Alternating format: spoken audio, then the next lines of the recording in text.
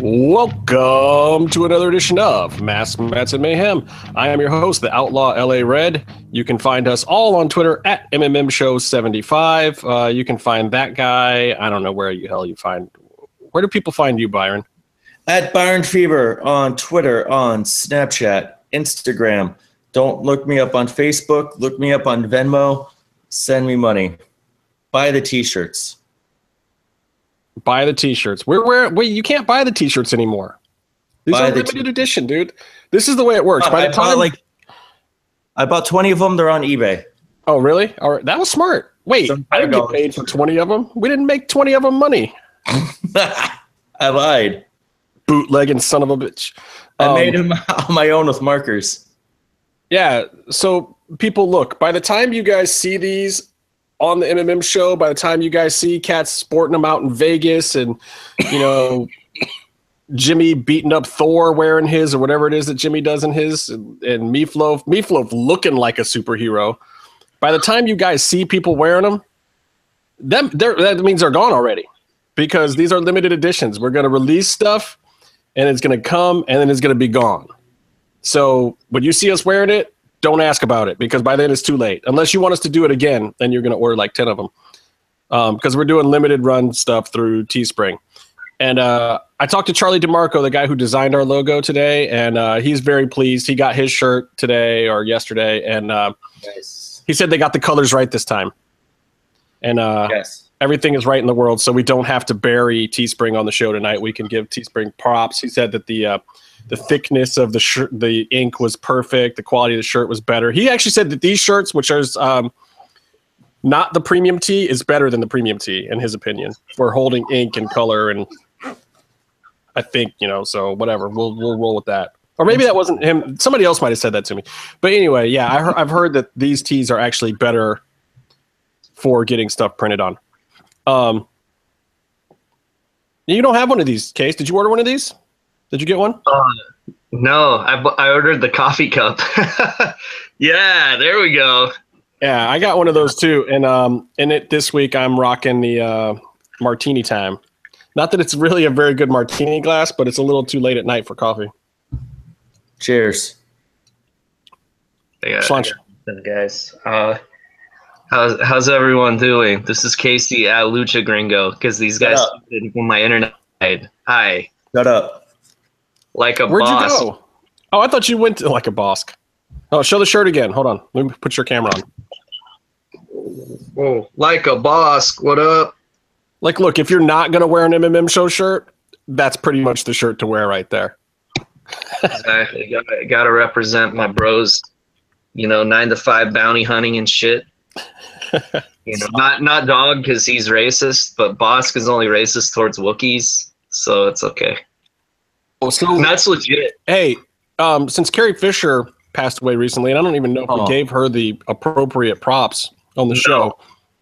God bless her soul, Princess Leia. Do you remember the name of her bounty hunter character in Return of the Jedi? Wait, what's up? I haven't seen it. Oh, Return of the Jedi? You haven't seen Return of the Jedi? I saw Return of the Jedi. You of course you saw the one with the Ewoks. Yeah, of course. They're his favorite. We can't shit on the Ewoks too much, because then Ashley will stop listening to the show, because J-Man bought her an Ewok and she was very, very happy.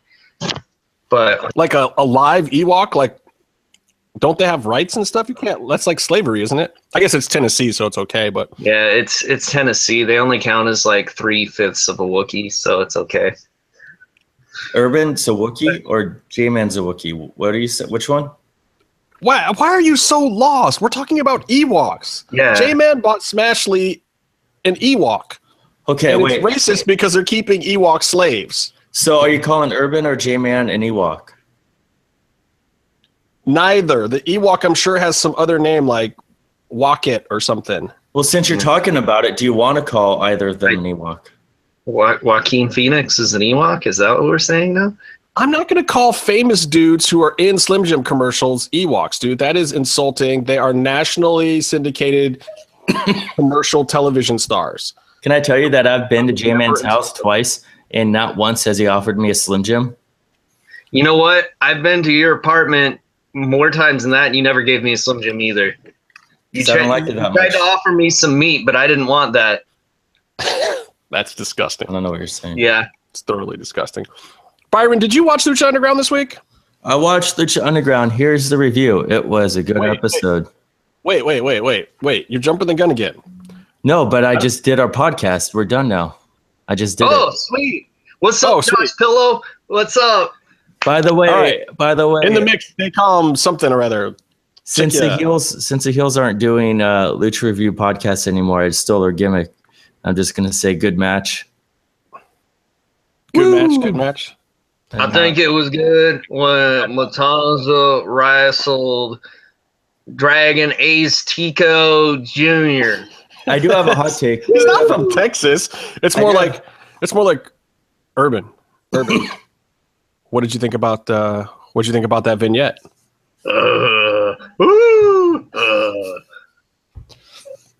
I feel this unfairly characterizes them and mocks them, and I like it.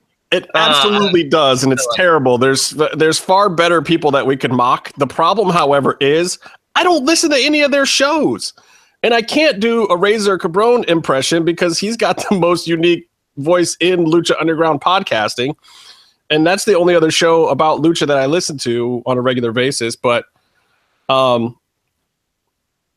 hey, I'm getting an email in right now from the man. Okay, I can't say what's in half of this email. What? Okay, good. Okay. Man, okay. Hey, Randy Savage is dead right now. Okay, so officially, I'm going to put it at the beginning of this show. Everybody's going to want to tune in next week because I think we're going to have a lot of answers about some of the stuff that I'm about to talk about now because we just don't have any answers. And a lot of people have been talking. A lot of people are asking what's going on with Lucha Underground. I'm going to tell you what I suspect. And I'm a little more positive than a lot of other people. I know Lucha Blog talks to a ton of people, and he knows a lot of what's going on. But I feel like it's a very wrestling-oriented perspective, and I completely respect Lucha Blog's opinion, as do I respect Casey's. But Casey will probably take more of the negative side of the argument of what's going on. Actually, so this is fun. Can I tell people that shut up? Let Justin finish. Justin and Byron have way more experience on the TV side of things than I do. So if anything, you probably should be listening to them and not me and Blog. We're just a couple of negative Nancys. These motherfuckers work in TV. Byron's trying to cut me off while I'm putting him over and shit. So actually, fuck you, Byron. Justin's great at television. Okay. So, I mean, which one of us is mediocre at television? That's you. Oh, I'm very good at that. Thank you very much. You're highly more employable than me, though, and it's mostly white privilege, I think. But that's beside the point. I got a Tom Morello. It's worked well for me this far. I did the ball cap today because it's more Tom Morello. I hope that works for Meatloaf, even though it's like, I don't know, Meatloaf, 4 in the morning. Know who that is? Hey, what's in your email? So let me explain kind of what's going on a little bit. So everybody wants to know what's going on with Lucha Underground. Like nobody gets it. Nobody understands what's happening. And there's all this talk and chatter and, people talking about how talents may be angry and people are talking about like how El Rey might be canceling the show or how MGM can't get their act together or how the LLC doesn't want to tour and this, that, and the other thing. It's like there's a little bit of truth to everything that's going on from what I can tell and a little bit of untruth in the speculation of what it all means. I really think that all this stuff is happening for very good reasons. I also really know that in the TV world, you can't always say what the good thing is because when you're working out deals and when you're trying to get stuff lined up, you just aren't allowed to talk about it. And it sucks because you've got to make these huge decisions that impact all these people that you work with and work for and all the people who are fans of it. But people, this happens in television all the time. I'm going to start with the example, and then I'll tell you how I think it applies to Lucha Underground. Look at Game of Thrones right now. There's no way in hell HBO really wanted to shorten those seasons. But the producers and the writers were like, guys, we we got a certain amount of story from George R.R. We got to do it a certain way. This is the way that we feel confident about doing it. We need less episodes and more time, more budgets. So then they kind of go back and forth, and it's this process between creative and, you know, the network and this, that, and the other thing. And then it's like, well, crap, guess what, man? You know how we've been saying winter's coming for 5 seasons now? Well, it's actually here. So we also need to like shoot in winter. So then all of a sudden you've got longer than a year gap with Game of Thrones, one of the biggest shows on television, you know, just so that they can do things the right way and so that they can finish it off. Obviously, it's not going to get canceled. It's Game of friggin' Thrones, and HBO will pay for as many episodes of that thing as they can possibly get at this point because it's a huge hit for them. And the DVDs and the syndication and everything after that, it's going to live on for millennia. So you got to look at that in regards to how things play out in television. El Rey Network is not mad at Lucha Underground from what I can gather. The numbers are not soft. They're not bad for them. If you look at, you know, Airwolf reruns or whatever Kung Fu movie. Sorry, I just like Jan Michael Vincent. I got to mention him when you said Airwolf. Oh, hey, why did you think I started with Airwolf? I didn't start with Knight Rider. I could have said Knight Rider, but I like Jan Michael Vincent way more than the Hoff. I'm totally down with Airwolf. Oh, we lost Casey again. What about Kung Fury? Yeah, look, the Hoff.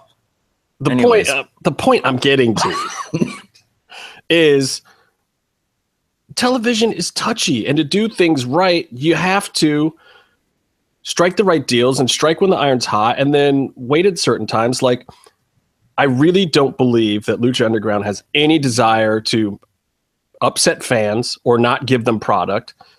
They have 20 more episodes, but there's a reason why you're not getting them right now, because they have to go into production on the next season at a different time. I think they were trying to hit spring, and there were some deals going down and some things they wanted to change and some other things that were happening and trying to get their ducks in a row. And, you know, they've had an idea for a long time about how they wanted to set things up. Eric Van Wagenen said it on this show. He said it to other people, other places on other shows that I won't mention because you should listen to it here. Just listen to it. There's reasons for a lot of the stuff that's going on. We don't necessarily know the specifics of those reasons, but, you know, there's a reason why everyone said that locker room felt like a family. There's a reason why they aren't feeling like a family right now. But I'm saying maybe they should.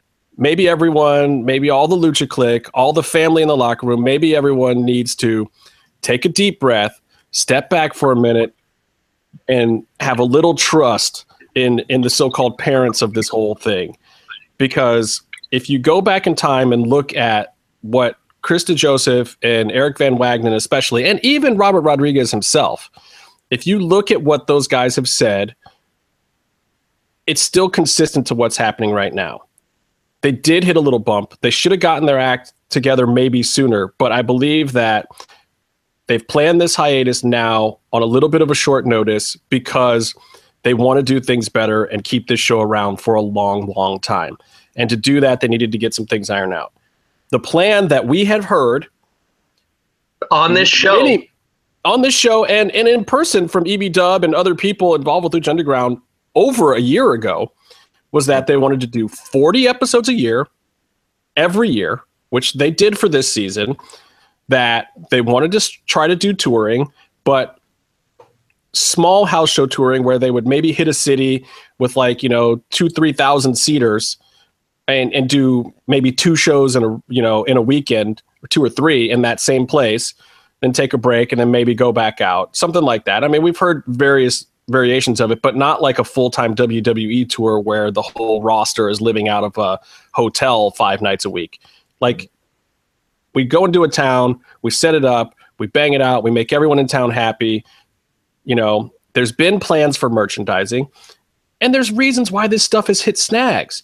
You're dealing with a 3 or 4-headed monster when you're talking about Lucha Underground. You've got their LLC company, which is, Dorian and his investors, and, that kind of represents the AAA thing. But they're really, the initial people that came with some of the idea and some of the initial money. But they're not the big money. The big money is obviously MGM. Burnett's company is owned by MGM. But They're TV show producers. They make TV. They're not in the wrestling business. Nobody at MGM wants to be Vince McMahon. They're not trying to run a full-on wrestling company.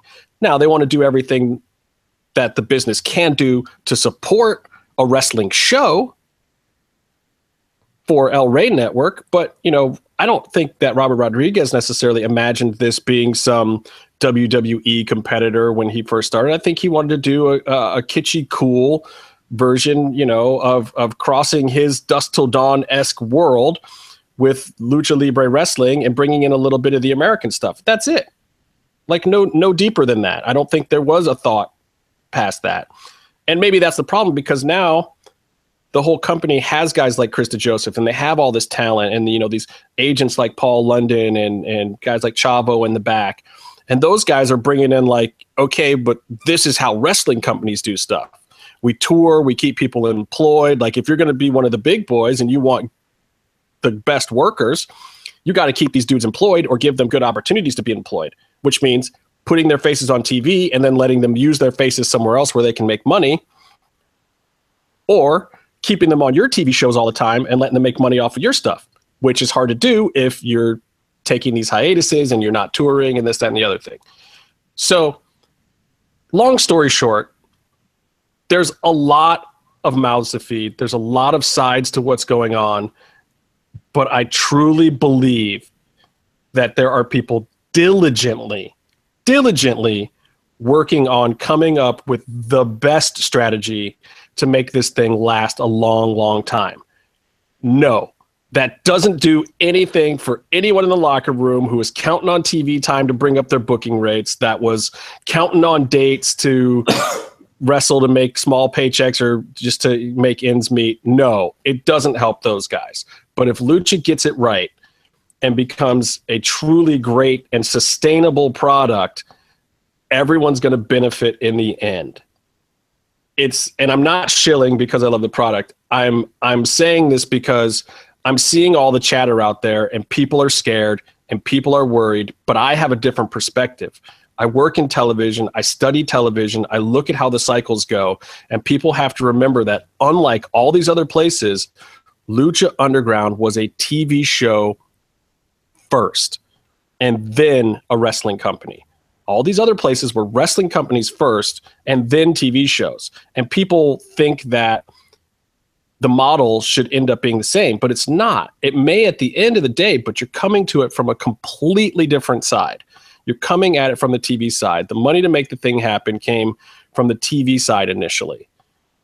And the LLC and Dorian and all those guys brought talent and ideas from Mexico. But MGM was the one that put it over. El Rey Network was the one that put it over. And those guys are coming from a different perspective. So you guys tell me what you think. I mean, I've rambled on enough about it, but I know that everybody in the world has questions. My DM is out of control. And I'm talking to everyone about it. And I'm getting little pieces of this and that and the other thing. And I've invited some people to come on the show and talk about it, but, obviously some of the workers don't want to express their frustration necessarily because they don't want to start any shit, because they're good people. They just want to work, and they don't necessarily understand what's going on because it wasn't what they expected. It kind of caught them off guard. And then, I'll be completely straightforward. I've asked EBW to be on the show, and he may take us up on that next week. So I'll keep you guys posted. And he has said that there is stuff to say. He's just not necessarily at liberty to say it yet. And hopefully when he does say it, he'll come and say it here. We'll find out. He has an open invitation to appear on the program anytime he wants, as does Krista Joseph and Chris Roach and anyone else over at the LLC or the network. Anybody wants to come on and chat about it and get the word out about what's going on with the product and keep people excited, is more than happy to do that. We'd love to hear about it because we're fans of the product. We shit on stuff every now and then. We're going to shit on some stuff tonight. But at the same time, I want everyone to also know, as much as we shit on Lucha Underground for laughs and giggles, dude, 94% of the show is still amazing. It is really hard sometimes to find that 6% shit on. And you hear us shit on the same stuff a lot too, because once we've identified one or two of those things, that's kind of a go-to. It's like, yeah, Sexy Star can't run the ropes. We're going to talk about it again because because it's the only thing to talk about sometimes if you want to point out something negative. And let's be honest, like, who's going to listen to a show that just shills over and over again? Wait, don't answer that, because I guess people do listen to those shows. Yeah, Last Real Heels is really popular. They weren't particularly the ones I was thinking about, but there's a few shows where it's just like, and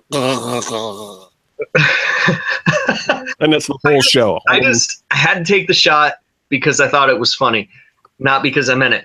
But no, I agree with what you're saying. It's just that as wrestling fans, we're conditioned to fear the worst when it comes to new promotion, especially promotions that I like. Because basically, if you're like promotion that isn't one of the big like WWE promotions and I like you, you're fucking cursed. Like one season tops usually. So Lucha Underground's doing much better than that. But when we criticize things because we love the show. And it means that when we say we fucking love something, it means more, right? Like, if we were just loving everything, then how do you know our heart is truly shit? We say it with the love, with the LOVE. And with the LOVE. I love it. But I wanted to come on here and bitch about the merchandise situation a little bit because I was doing a little homework, and there's articles talking about the fall of Lucha Underground already, and merchandise was one of the big parts of that. And I gotta say that I love Lucha Underground. I love Lucha Underground merchandise, but their merchandise program, to put it kindly, sucks a dick. And the biggest comparison that I can do, and the biggest thing that I could say about how I feel about the merchandise situation is, what do you guys think is the shittiest wrestling promotion out there? And I've got about as many viewers as we have right now yelling TNA at the screen. Let's say TNA. Yeah. And TNA, within a year of being a company, had fucking action figures out that I could go buy at Toys R Us. They had I own a Velvet Sky, by the way. They made a Velvet Sky? I have a Velvet Sky action figure. It's a long story why. It actually came from a friend, but it's a little weird. Is your friend Bubba Ray Dudley? But I wish your friend was Bubba Ray Dudley, because that would be amazing. Or any of the Dudleys, even Dances with Dudley. Because I just wonder how he's doing. But what were we talking about? Merch. Oh, yeah. Within 3 years, TNA had a video game out.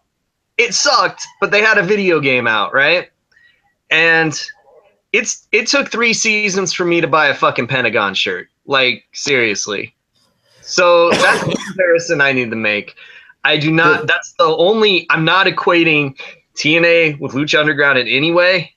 I'm just saying that the one that is considered the dumbest fucking promotion in the history of wrestling, yet they've already outlived WCW, technically, if you want to get really depressed. But WCW was NWA too. No, that. Yeah, but it doesn't. But to your point though, like, Lucha Underground is different. We've been talking about it being different, and this is where we just can't avoid that TV show difference. Now, as a wrestling company, they've been, to your point, kind of a very sad wrestling company. I mean, I honestly do not even consider them a wrestling company. I consider them because they don't have merch. They don't have live events. Like, you go to the tapings like a TV show. You don't buy tickets. People don't get in if, like a regular TV show, if they fill all the seats, all that stuff. But as a wrestling company, they filmed 3 seasons. They have 2.5 on the air without really getting any of that under their feet. Like, they have a TV show, they have stories, and they've filmed episodes, and that's all they've done. So like, you still have to buy a T-shirt from a wrestler in a parking lot. Like you don't have to do that. You go to PWG. Oh no, and Byron. We can't buy a T-shirt from a wrestler in the parking lot because they fucking cockblock us from doing that. They stopped that, but that's still like, if you want a Willie Mack shirt because you saw him at the show and he was awesome, he has a championship opportunity in the next, or whenever it's going to be, right? So Willie Mack could be the Lucha Underground champion. How do you get your Lucha Underground Willie Mack shirt?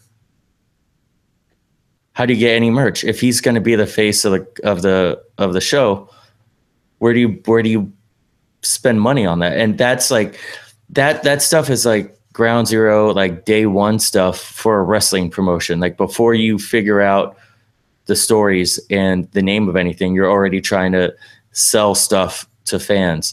And so with your example of TNA, it was run by Jeff Jarrett and his dad, who have that lineage. They have all the years, like they've seen it, they know it. So they're almost. But they're hillbillies with a fucking shitty reputation for being promoters. Honestly, like they never took. But they know. But they're more of the. But they know that sort of thing. They know, and also everyone who's been in wrestling and has worked on the main show knows how WWE does it. So they know to go get those relationships with the toy manufacturers. They got to get the T-shirts.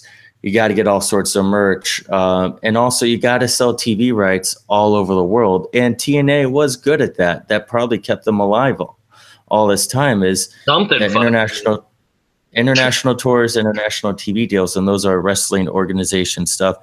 And Lucha Underground, for all that we love it and all that it's great and all that it's sort of revitalized what we all love about wrestling, they're not a wrestling company. And that's still like, they're now 3 seasons into filming it, and they still have to almost build a wrestling company from scratch.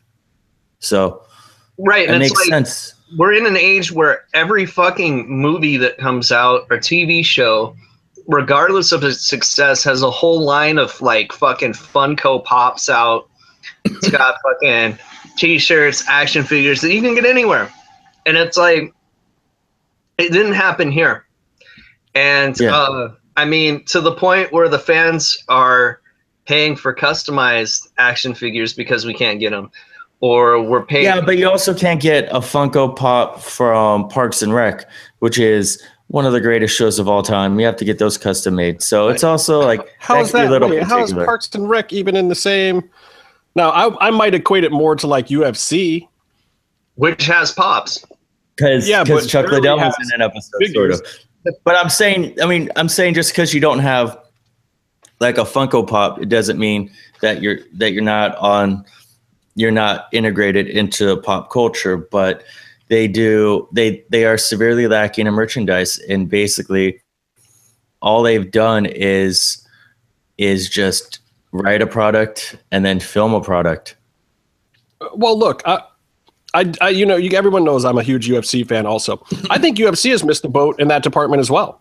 Yeah. I mean, they had, all these other companies basically creating the merchandise for a long time, and I had heavy involvement with the Tap Out guys. So I saw all of that kind of level of involvement and what it was all about.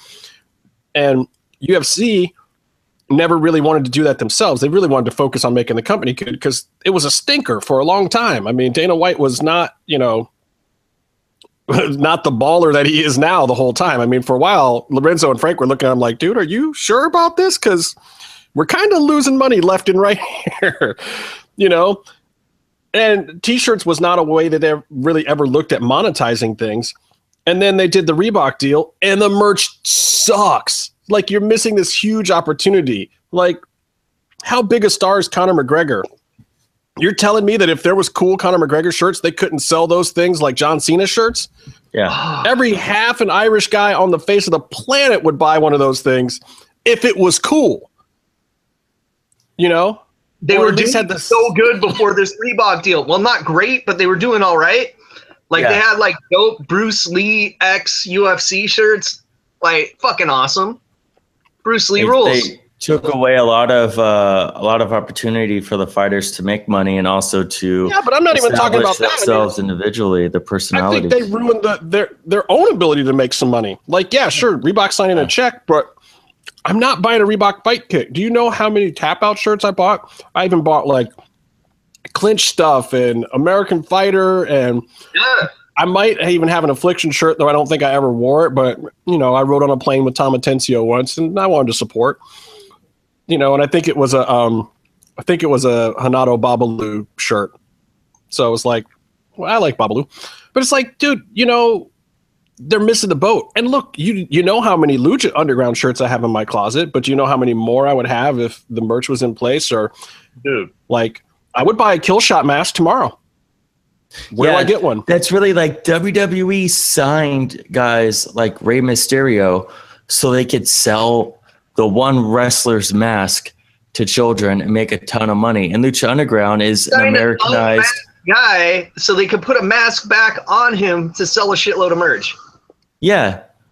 and it's like Lucha Underground is an Americanized product, for an audience that clearly has discretionary money to buy stuff like that. And so basically you had a big influx of people like us, people like myself and like J-Man and some other people who actually went and bought authentic masks from the wrestlers. And I think that's great because we want to support the actual luchadors. But you have a $50 or $30 mask that you sell, like Prince Puma mask. Why aren't you selling those? Why haven't you? I mean, we know, but you should be selling those. Muertes should be. They've sort of sold them, but they haven't really been selling them.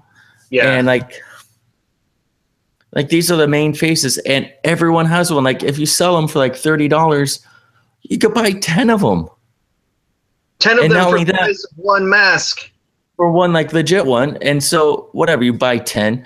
And then next thing you know, like that also further establishes the brand. Now you get more of them out there. Next thing you know, a kid's wearing a Puma mask at Raw or at NXT, or, a girl wants to wear a Sexy Star mask because Sexy Star is a hero for children. That's predominantly what a character is. You didn't hear that WWE banned the wearing of masks at their shows so that people wouldn't wear it. They did something like that, but I'm just saying, but still, like, yeah, because they couldn't get Ray or something. I don't know. But, wait, what's happening? Is Justin on twice? Yeah, I'm still alive. Okay. My internet restarted. Oh, that's so weird. It's like you're on twice, dude. Twice, and like one of you's frozen, and Byron's probably going to try to have sex with one of you, just so you know. Can you hear me at all now? We can hear you. Yeah. Frozen was freaking me out a little bit down here at the bottom, but So it's just ridiculous that you have this show that is just ripe for certain types of merchandising. Like you want to sell wrestlers t-shirt, but they wear these cool masks. To Justin's point, he would buy a Kill Shot mask right away if he could. Like every wrestler can have a cool shirt and have a cool mask. Crashed my internet was I was reading the message board, and Michael Lucha was saying that he was looking for one of the hoodies like the one Stryker was wearing, and they were already gone. And he asked if there was going to be more, and the answer was no. Yeah, I need a hoodie too. I didn't get either of the hoodies they've put out. That's stupid. Yeah, I never got a hoodie either, and I want one. Wait, and that's crazy because mine is like getting kind of old and tattered now, and I'm like, I'll just pick up another one, but apparently I can't. Yeah, you'll pick it up with the red hat. This hat is so dope too, man. Like I still got the sticker on this thing, man. I'm trying to keep this thing crisp because I know I'm never getting another one. No, I recommend, by the way, Casey, those red hats that we got. Season 1, wear those when you go to the tapings because you spot yourself in the crowd real easy. I realize that too. I agree with you. It's not quite as comfortable, but right, and you look stupid, kind of, compared to these. But look, let me get back to my other point. I know you guys are talking about the merchandising of. Here's the other thing that I want to tell people, like, look, yes, there might be some talent grumbles out there, but these guys, don't think that they're all going somewhere. Basically, the people who had issues and might have been going somewhere before the hiatus, they're probably still in the same position, if not, and this might further their wanting to exit. But the guys who were happy before and there weren't issues with that now might have some grumbles, I don't imagine they're going anywhere. Like, their contracts sound like they're pretty solid, and they might not like it, and they might not be happy about the hiatus, but if any of them are listening, if any of the talent's listening, I know some talent does listen to the show from day to day. I would say this: trust that your exposure is still coming. The delay in it sucks, but it's half a year of your life to a year of slowing things down, but it's hopefully to make the overall product of what you're involved in better.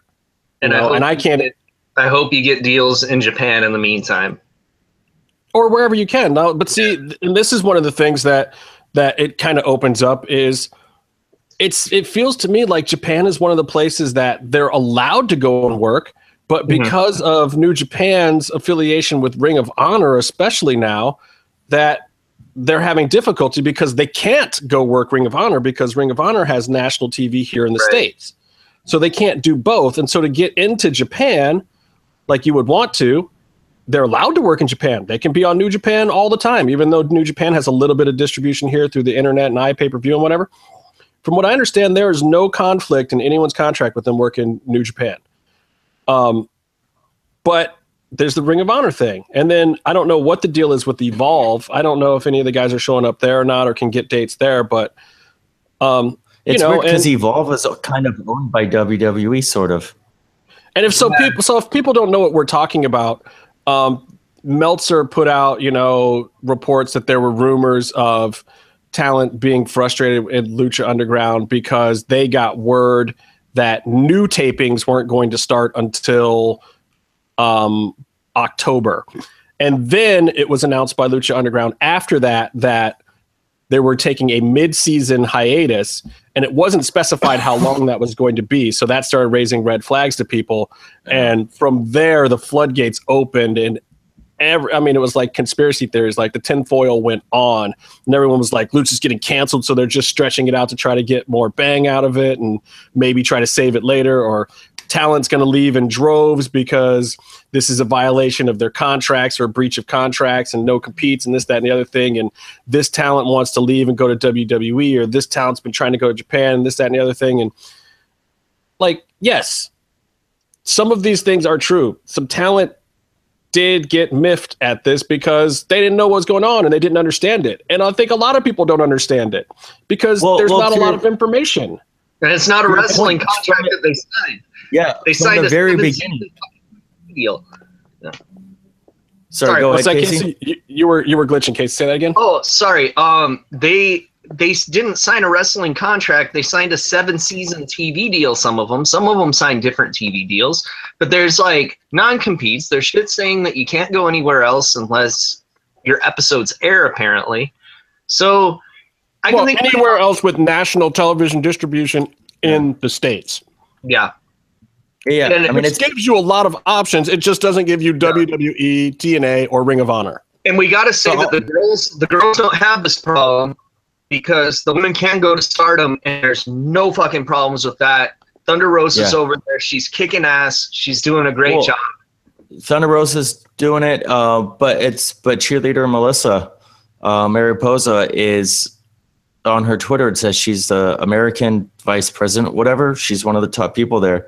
And so, I mean, now you have Thunder Rosa, now you have Taya, going and wrestling in Stardom, which is awesome. Well, and let's be honest, like for the ladies in Lucha Underground, the world is their oyster to a certain extent. I mean, they could go almost anywhere because there's not a lot of talent out there, and the talent that is out there, by and large, is not nearly as good as the women that are in Lucha Underground. They're at 85th percentile at least, if not higher. So they should be going to Japan. I hope they bring some of that style back with them because those girls from Stardom are killers. Killers. Scene with the fucking Lotus Triad match as well, which hopefully. Have you seen that yet? I was there. I was there. I was No, but did you watch? Well, he doesn't have to watch the show. He went to every taping except for like one. That's true. But I want to bring up Casey's this point about show how that had the stuff that I didn't see though, which kind of sucks. But there was some stuff that I did see that you didn't see if you watched this week's episode as well. we're happy that everyone was okay. No one was seriously hurt. Anyways, Yes. but a lot of people though are looking at Lucha Underground and saying like the sky is falling because they look at it and they go, oh, these things aren't happening, or they look at what the situation is and they think, oh, it's getting worse. And so when you see this happen to a wrestling company, like when they do the hiatus after they haven't been filming and all these questions without answers, you think we're conditioned, oh, it's going away. But if you look at it from the very beginning with the same eyes, they didn't really have a lot of that stuff. There was, after season 1, you didn't know because it was a TV show. Did we get picked up for another season? And that's how it's going to be. You're going to sign season by season deals on this show, or you're going to get like a 2-season pickup. And people have seen now, because of what happened between season 1 and season 2, how strong these contracts are because of the Hernandez situation. Yeah.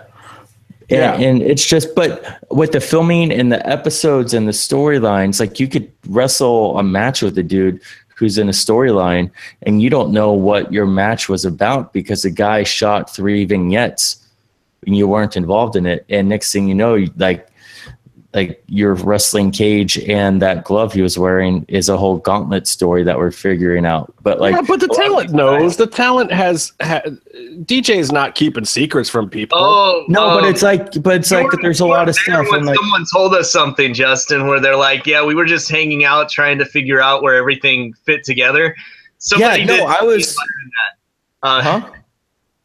Someone did tell us that, Byron, that, or maybe it was me and J Ray. I heard conversations where they were like, we don't like, well, this will air in a month, 3 months. I don't like, they do a bunch of matches, but they don't know where they're going to land in the episodes. And we had one of the wrestlers saying they get together and talk to each other to try to figure out what the storyline is because they don't know what the other vignette. Yeah, but they have to understand too that this is so common in television. I mean, go and watch some of these shows where like people in The Walking Dead are doing these interviews or whatever, and one of the first questions Chris Hardwick always has for him is like, well, when did you find out you were getting killed? When he has the guys on afterwards and they're like, oh, I showed up on the set and I could tell from how everyone was acting that I was going to die today. And I hadn't seen the script or the sides. I mean, they keep it from their top stars sometimes.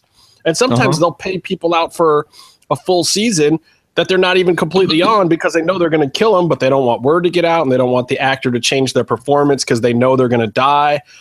Mm-hmm. This happens constantly in television, and Lucha Underground is a television show. Well, could you imagine knowing you were going to die too early on The Walking Dead? And it's like how some wrestlers have the I'm going to job face when they come out and they're about to lose. Yeah, but exactly. I'm about to get my face beaten off with a bat. But I mean, he kind of had to know. And believe me, I'm sure there's still a little bit of that at WWE. They're writing storylines more than a day in advance or whatever, and they're not telling guys how finishes are going to go all the time. Like, they don't always tell the guys how a finish is going to go at the pay-per-view, especially. It's like a lot of times you do your whole ramp up and your whole lead up and you talk like you're going to win the whole time because they want that hype out of you. And then, you show up the night of the show and your agent tells you, oh, by the way, you're putting, Spike Dudley over tonight, whatever shitty situation you've got. Spike is awesome. I agree, but I'm just saying, it's like, you're some heavyweight and you got to put over Spike all of a sudden. You're like, fuck, this sucks. Oh, shit. Remember, did he beat Sid, or did Sid actually kill Spike? I don't remember. Yeah, I don't know. That was what was coming to my mind. I don't even remember, but it was something like that, where it was like, how the hell is Spike going to do that? I saw him beat PN News, the fucking rap master. Yo, baby, yo. That, fuck. Man. Man's a legend. PN News. So I also don't want people to think that I have any issue with talent, or if talent does have grumbles. Like, I love some of these performers, and they're super cool, to us and the show. So I'm not bagging on the talent by any stretch of the imagination. And if they want to talk about it, there's a place to talk about it right here. But if they don't, we understand, because you don't want to fuck yourself over.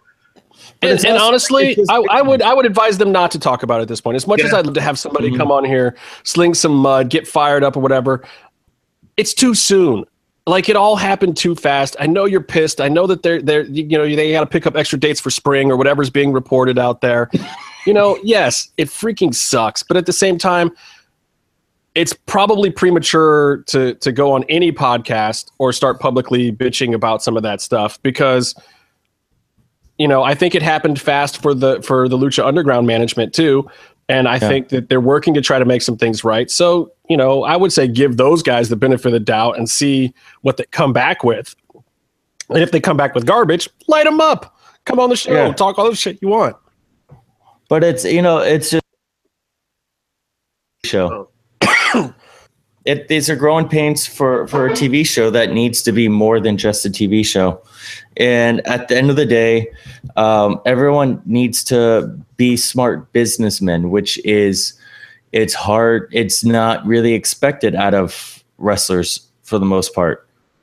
You're supposed to, like, it's good to promote yourself, but then you have a few guys in history who have been really good businessmen, but you gotta look out for yourself, but in the long range. So look, I'm going to be honest, man. There's some talent out there that couldn't read a contract if it was a book on tape. You know what I'm saying? We're not naming names, but I know exactly. I am not naming names because I love some of that talent dearly, but man, there's some dudes that just don't even read their shit. That's all I'm saying. Like, they don't, I don't even know if they know how to read. No, honestly, the best way to approach this might be to approach it as a TV talent and not as you're used to dealing with a wrestling company. Is someone from the outside offering a little advice that might help? I don't know. I mean, the situation sucks all around, but I mean, we covered that last week, that we feel like shitty for everyone. Yeah. But at the same time, I'm honestly starting to not feel shitty, because I'm starting to see the light of what's going on here. And look, it's still an uphill battle for them. I'll be very curious to see what information comes out officially. And then, I can assure all of our listeners that I will strive to try to find out what is really going on. Like I said, I know what some of the talent issues are, what the real ones are, not the ridiculous rumor ones that you're hearing out there. Like, people have just regular grumbles, man, of like, shit, I want to be on TV so I can try to increase my indie booking fees. Yeah. Like, that's not a surprise. Like, if anybody's surprised by that, don't be. That's why these guys are doing the show in the first place. They want exposure. They want to be on TV. And then there's other guys, that it's like, shit, like, my best stuff hasn't aired yet, or, I'm waiting on camera time, or, I was trying to get developed by these guys and hopefully, use that as a springboard into bigger things. Like, these are obvious gripes. These are not. Yeah, if I'm someone waiting until the next season to get on the show, I'm going to be a little pissed. Well, imagine like in season 1, Angelico does all those huge ass leaps and drop kicks off the Office. He's doing all of that, but you do that, and then you kind of, what you're conditioned to is you do that. You have the cell phone videos, you have the broadcast, it makes buzz. And then, that carries on to the next week when you're working again. And he had to sit on it for months. Now imagine this situation for something like that. Like, you just went and you took a huge risk for buzz that's supposed to, I'll even put out a spoiler. I'm going to tell you who I think it sucks for so bad. AR Fox and Swerve. Yeah. I'm here to tell you, like, and if I get in trouble, I get in trouble. I'm here to tell you, those guys have some stuff in the second half of the season that is mind-blowing. I think that DJ and Evie Dub would say the same thing, and it is a darn shame that people are going to have to wait to see some of that. But guess what? They're going to have to wait to see some of that. And when they see it, they're not going to be any less impressed with it because it's just awesome. And there's a few other matches coming up. It's awesome that we were at the tapings, and I can just tell you that, and even Lucha Blog was saying it from what he's seen and what he's heard reported and whatnot. I don't know that the second half of the season is necessarily better, but I can tell you there is some stuff in the second half of the season that is epic and might be better than the best things you've ever seen in Lucha Underground. A couple of them, or at least on par with some of the best things you've ever seen in Lucha Underground. I will say we're beginning to see, we're coming into an issue. Like when NXT started and it was like the first hour-long wrestling show, people were watching, everyone goes, oh, this is great. It's an hour. Like it's not a 3-hour Raw. Everything's fresh. You see people, they go away, they come back. Everything seems fresh and interesting. But now we're bringing in so many characters that are so deep. And then you have so many storylines going on that it's beginning to feel like they're cramming. They're almost in this little can that's an hour each week, 44 minutes or whatever it is.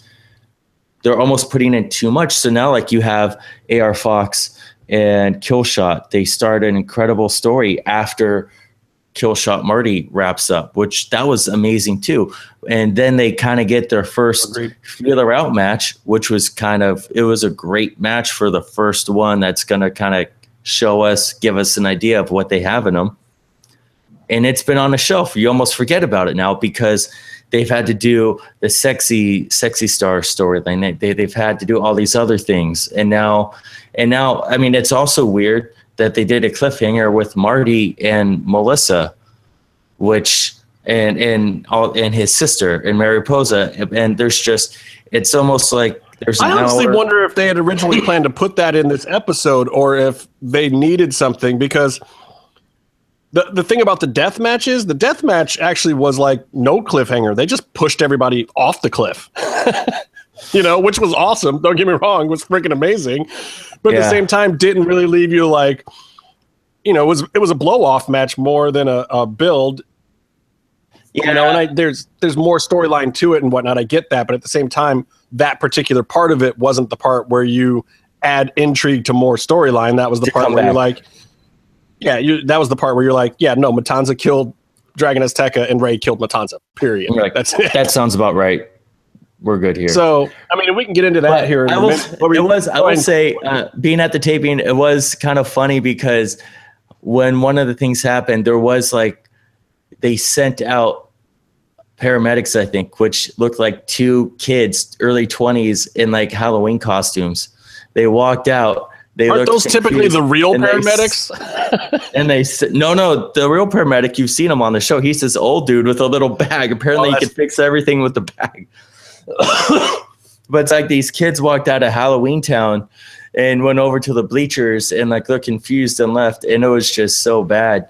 I'm glad they didn't make air, but yeah, it's I think what I liked about it though, especially with the hiatus possibly being unplanned, is that it didn't have the intrigue. It didn't have the next season on Melrose Place. There was an explosion. Let's see who was in the explosion and who survived.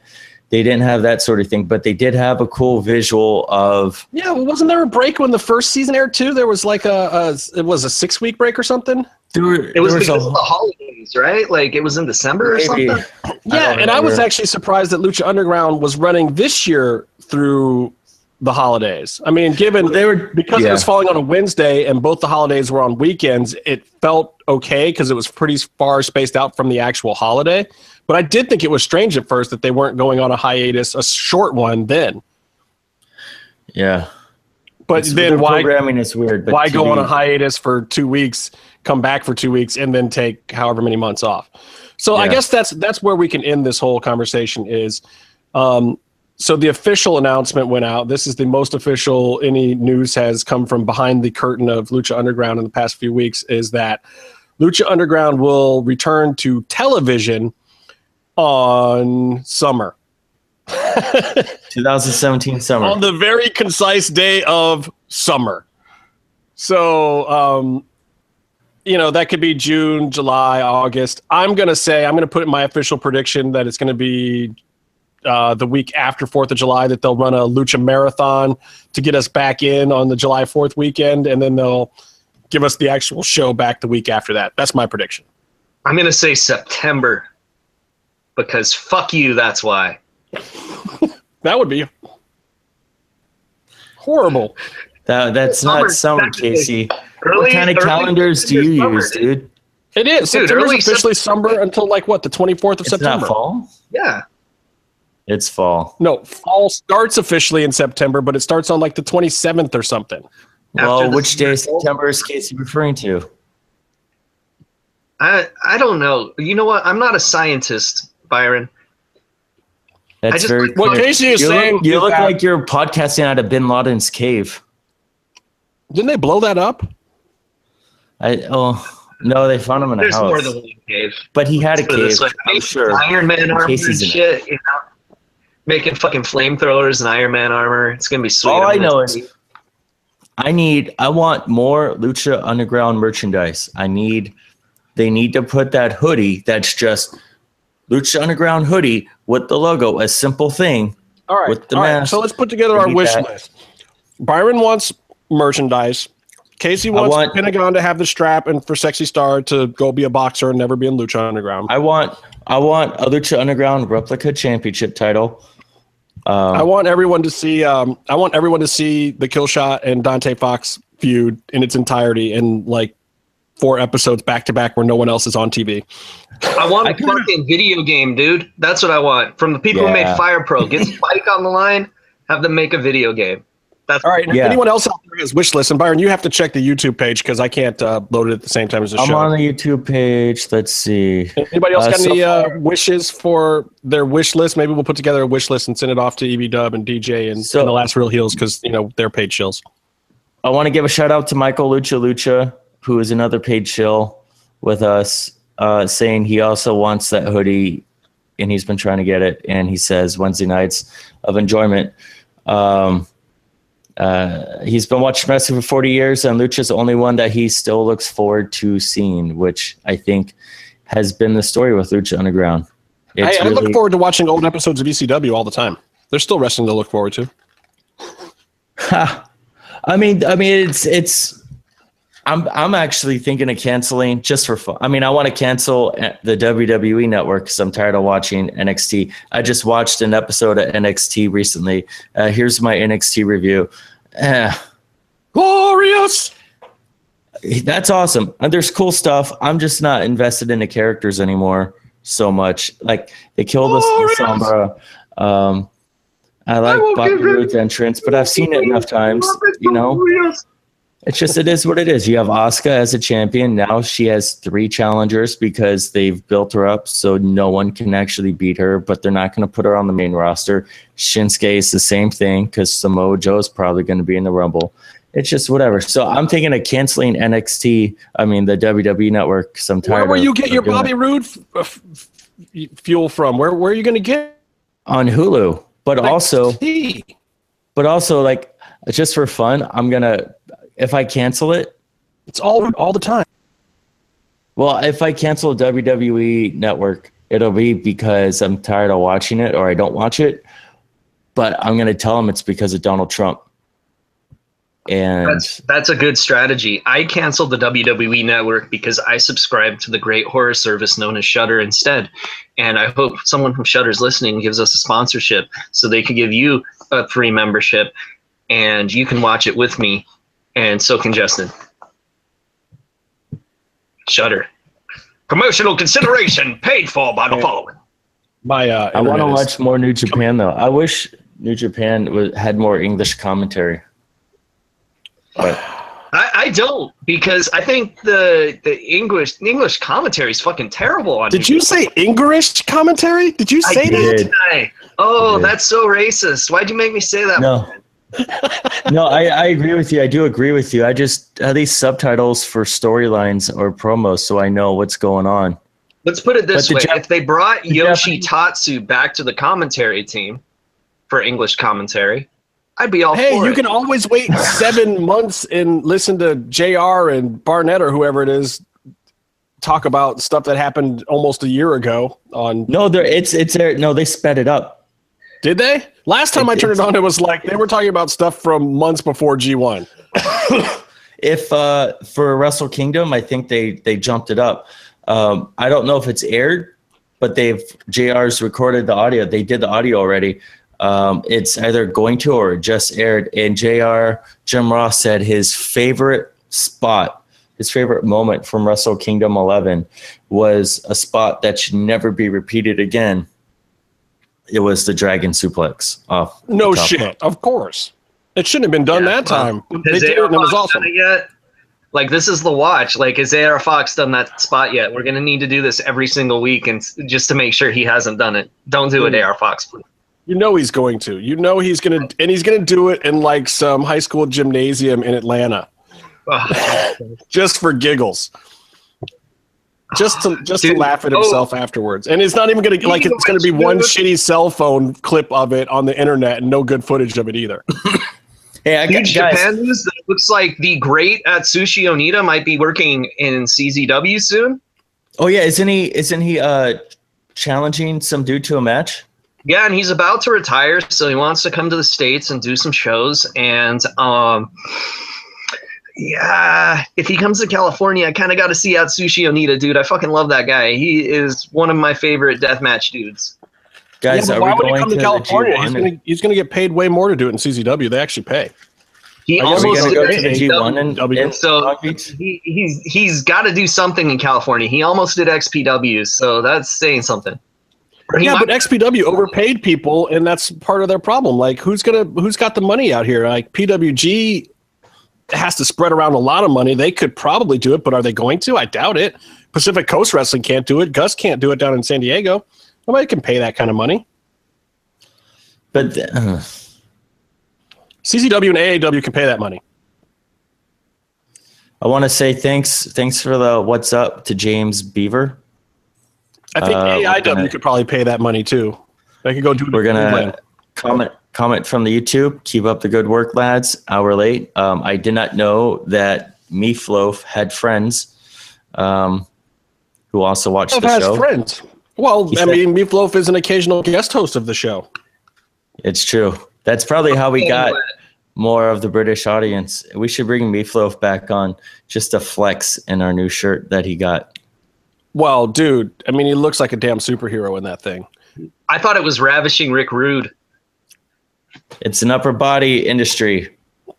Hey. All right, so Byron. Thanks, Steve. It's an upper body business. I had to say it. Sorry. Do we want to talk UFC first, Byron, or do you want to talk about the Lucha Underground episode? All right, let's skip through the. No, I was thinking. Let's just get through Lucha real quick. I like the Joey Ryan Tejano match. It's always a surprise to see a work rate out of Joey Ryan in Lucha Underground. It's cool to see it because he usually is. Wait! How did the show start, Byron? You out of order going motherfucker? That's what stood out to me. And Tejano, I really like how he's adapting and how he's really fitting into. Wait, so you're just talking about what gave you wood? I like the match. I'm not going to get into that part of how much or how I liked it. What was the first thing started that happened? Show? There was a Renegade, right? Was talking to. Hello? All right. Well, Renegade was talking to Dario. I don't know who's frozen and who isn't. And then El Dragon Azteca, in his best acting of the season, comes in and asks for a death match. And he speaks in Spanish and English. And Dario gets on the phone and makes it happen. That was kind of cool. Why did he have to go to the hotline? I like that. But I kind of wanted him to, like, shout out the door. Like, I want Melissa to be his front desk person, like she's Arnold's front desk person in Celebrity Apprentice. So he can just say, Melissa, book the match. Well, that was Black Lotus. Yeah, but she can't do that anymore. She's like secretary. She's balling on the triad tip, man. She's probably paying Pentagon's medical bills. I got to say, I know Casey was upset, but I thought it was kind of cool that Pentagon got what was coming to him from Ultima Lucha Dos. It shows just in the temple how dangerous it is, and also it just shows like there were some checks that needed to be cashed against him. Like he did something, he got in other people's business, and it's part of his. Nobody needs to cash a check on him. He works very politely. He's never hurt anybody. I don't know what you're talking about. No receipts for Pentagon. He's a good dude. I like that Dragon Azteca got to do what he got to do, you know? But I'm also, Pentagon is my favorite one in the temple, and I also think it's part of the whole thing. Like, the episodes aren't long enough. Like, why aren't we seeing Pentagon in a new bondage suit again, healing from an injury? Where's he at? I don't know. I mean, hey, my other thing is, okay, Lorenzo Lamas. We got to talk Lorenzo Lamas for a second. Because is it not awesome? Like, the first time you saw Lorenzo Lamas, did you really think that he was just going to keep coming back like this? Like, now it's becoming an old hat almost, but I think it's still pretty freaking awesome every time Lorenzo Lamas pops up on Lucha Underground. Casey, what do you think? Because you know Casey got Lorenzo Lamas is the shit. Like, if they could have just him take over the temple even for like a day, I'd be up for it. Like, people would cry about no Dario, you would think, but no, they'd be like, shit, there's no Dario, but motherfucking Renegade's here. So he's got to love doing it because, I mean, I guarantee he can't possibly be getting paid a ton of money. There can't be Lorenzo Lamas kind of money in the budget at Lucha Underground. Well, how about Dragon Azteca Jr. no-selling Lorenzo Lamas? He walked in and talked as if he wasn't in a room with Lorenzo Lamas. Yeah, but Lorenzo Lamas was like, I like that. The dude's got cojones. Yeah. Now I know how to earn his respect when I see him. Yeah, it's not possible. You have to actually have cojones. I'm going to walk in there and be like, I don't care about you, Lorenzo Lamas. I'm going to ask for a death match. And then he will respect me. Some balls. I got to find out where he's hanging out and ask for a death match in front of him. You got to have some sack, Byron. You got to sack up. You need some of this. You need some girth in the hangers. That is the only way to get the respect of the Renegade. Do you not understand what we're saying here? What kind of balls are you grabbing that are big enough to be in both of your hands like that? Normal man-sized balls. I mean, you've been grabbing normal man-sized balls? My own from time to time. I have to adjust them. That's how you grab them? If Vince McMahon's I mean, it's this way. It's Jesus Christ. Are we gonna do the Shawn Michaels video now? Are we gonna do the no? Look, if Vince McMahon's balls are grapefruits, Dario Cueto's balls are watermelons. What about Famous Beat coming down, messing with Tejano? Wait. We gotta go in order here because I'll forget stuff. What about Vampiro's message? What about Vampiro's message to Mil Muertes though? It may not be next week, but I'm gonna get you. Probably won't be next week, Vampiro. Yeah, it's definitely not next week, bro. I don't know, man. There was something, but see, this is the Vampiro that I like. This is the Vampiro that was sitting on the corner turnbuckle in WCW, just staring at a camera, like, oh my god, that dude is about to kill somebody. Like, somebody get him some Prozac because that dude is off the rails. Like, yeah, that was the look in Vampiro's face, and it was awesome to hear them say that. Like, I don't know. I've been hearing rumors. Vamp's been even posting stuff on his Twitter and Facebook about he's taking bookings. And is he taking bookings as commentary? Or is he actually going to get in the ring some more? Like, what the hell is Vamp doing? Who knows? But he's definitely been trying to get his body back in shape. I don't know if the Pentagon match like brutalized him or if getting back in a ring then just kind of made him assess how badly hurt his body was. But he was in bad shape afterwards as far as trying to get ring ready again. Well, yeah, and I think it was other stuff than that too. I don't even think that match necessarily is what did it, but he did get lit on fire. Let's not mince words. Which is always awesome. Always awesome. Light tubes, awesome. Fire, awesome. Cool. In the YouTube, but he sounds like he's doing good now. He sounds like he wants to take bookings and do more stuff and that he's feeling good. So I don't know what that means, but dude, if Vampiro is going to get back in the ring, like I know he was saying before that he wanted to wrestle until his 50th birthday, which is next year on May 31st, because it's my mom's birthday too. Happy birthday, Casey's mom. Yeah, and Wait, by next year you mean 2018? Yeah, or this year. I think he turned 49 last year in 2016. Yeah. And so he would be 50 this year. It sucks though because they're not going to be taping then. No, they're not going to be taping until October-ish, from what we hear. Like, who knows? Let's hope that there's some news about some other stuff before then, and maybe they'll do some road shows before then. I don't know. In the YouTube, ZeroCurl666 was wondering who Dario was actually making a call to because Lorenzo was in the room. I don't think he would have been calling Lorenzo, but I think he called he may have called Matt Stryker, so that way the announcers knew what to say or something. It was a little weird because we haven't really established how the show. I know who we called. I can give you the answer if you want the answer. Do you want to give away the answer? Is it Ghostbusters? It's Stolman. That's true. He calls Stolman. He said, "Bell ring boy, what the hell are you doing? What do you do around here? I know you get a paycheck. We sign your damn check every week, but as far as we can tell, you don't do anything. So get off your butt. Tell Melissa we're booking a new match. Tell Stryker, write some new copy. Do some work for a change, Stolman." And then he hangs up the phone. You know what Stolman does on the show? He sits next to Melissa and smells her when she's not looking. Oh, that is the best job in the world. And he gets a paycheck. Oh, DJ must really love that guy. He has pictures. That's what it is. He's got evidence, doesn't he? Forgotten in continuity or storyline. So we had the Tejano Joey Ryan match. Then did we go to Cage? We had Puma had another workout. By the way, it's kind of cool how chill everyone is now about Katrina teleporting in the locker room. Dude, you gotta figure they grew up watching wrestling. They've seen The Undertaker do this shit a million times. It's like old hat by now. But imagine Puma's working out, right? What if she was running late in the day and she's like, "Oh, I got to talk to him 10 minutes later."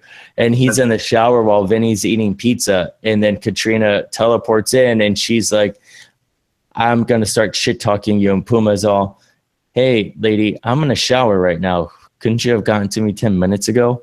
Dude, what if she... Wait, so how did you get to Katrina and Puma already? We didn't even talk about the matches or the vignettes before that. Wait. I got booking. So she teleports accidentally while Vinny's taking a shit, and she gets stuck inside Vinny like the Fly. Oh, because she missed teleports and she gets stuck inside the other form of mass. Oh, how about this? And then she teleports away, right? But she becomes sick and she doesn't know why she's sick, and then she figures it out. It's because she's vegan.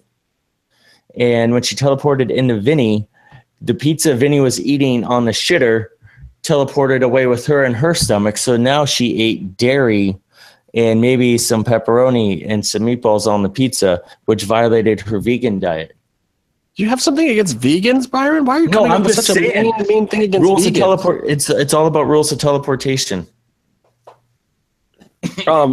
I just like that segment because everything I know about teleportation, you guys, that movie's fucking great. The Fly is amazing. I just like that scene because Katrina appears to be not in the least bit intimidated or frightened by Puma's stick being in her face. I did say stick, didn't I? I said stick. There was that moment where you're watching and you go, "Is she going to touch his stick?" What do they call them? It was a stick. It was right. Is she going to touch Puma's stick? I think she's going to touch Puma's stick. So you guys can stop with your double entendres. They're disgusting and inappropriate. It's an eskrima, is what it's called. Eskrima. Yes. It's funny. Puma's practicing with them. He can't use them in a match. Anyways. So yeah, but man, you never know what's going to jump off at Lucha Underground. You might need, some nuts. There was a nunchuck fight. How about that promo they cut together with all of Conan season 1 stuff? I kept thinking, I really hope that Conan mentions that on Boom or what's his other show called? Keep It 100. Dude, it's like Conan starred in that episode more than half the locker room this week. But that's also how big of a legend Conan is. It's also how big of a legend Vampiro is. And it also tells you, back to our previous conversation, the kind of contracts that people signed. They can still use that shit. It's that simple. They can use that shit whenever they want. It's funny, though. Season 1, when you're at the tapings, Conan and Vampiro were more over than anyone else by far. And then you see, again, in Season 3, you see Vampiro just a 10-second thing, cut a better promo than anyone on Lucha cut all episode. And then you see Conan cutting a better promo. Well, I mean, dude, Vampiro was huge in Mexico. They both were. Huge. And also does have some relevance stateside from WCW. Not that anyone besides me and Casey remember it. I remember it. Though I love these episodes that are on right now because they have me in the 20-year-old Vampiro shirt. Like in the last 2 episodes, there's been clips of me in the shirt, which is... I noticed that. I was very proud that they did not blur that shit out.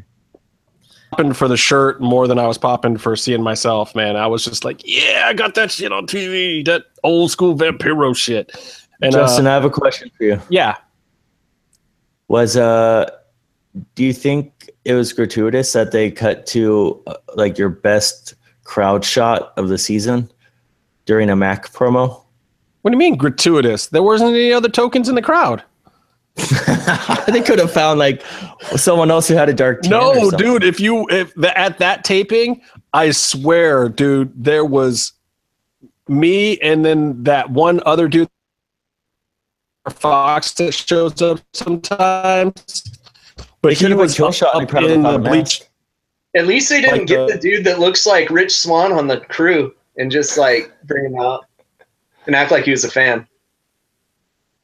I gotta say, I was super hyped when Mac came out, and I could see all of us in the front row during Johnny Mundo's promo. Wait, now you're still skipping over stuff. So let's go back to... I am skipping. Yeah, so what I want to know what you thought about Tejano versus Joey Ryan. It was a great match. I enjoyed it a lot. Famous B came in. They helped. Man, you love to skip shit. Why do you want to skip right to the end of the match? What? Why do you want to skip fall away slam? That was a good move, Joey Ryan, and the lollipop. The lollipop. Thank you. Can we get back to the lollipop now? Casey, I have to ask you this question. I'm hoping that you were there. Was there a "you sick fuck" chant for that just didn't make air? Because even on commentary, it sounded like Vampiro was acknowledging that chant. I think there was. It was covered up with like a Lucha chant or something else. Because it was gross. Yeah, I'm pretty sure there were chants this episode. Yeah, he got a few "you sick fuck" chants that haven't made TV. Urban, because it is, dude. I mean, look, there's like a snail trail all the way from Reseda to Boyle Heights when that dude goes to the temple. It's foul. I mean, the dude is greasy and nasty in the right way. I'm noticing a trend between wanting to talk about ECW all the time and Joey Ryan's lollipop. It seems like you like talking about wrestling-related hepatitis.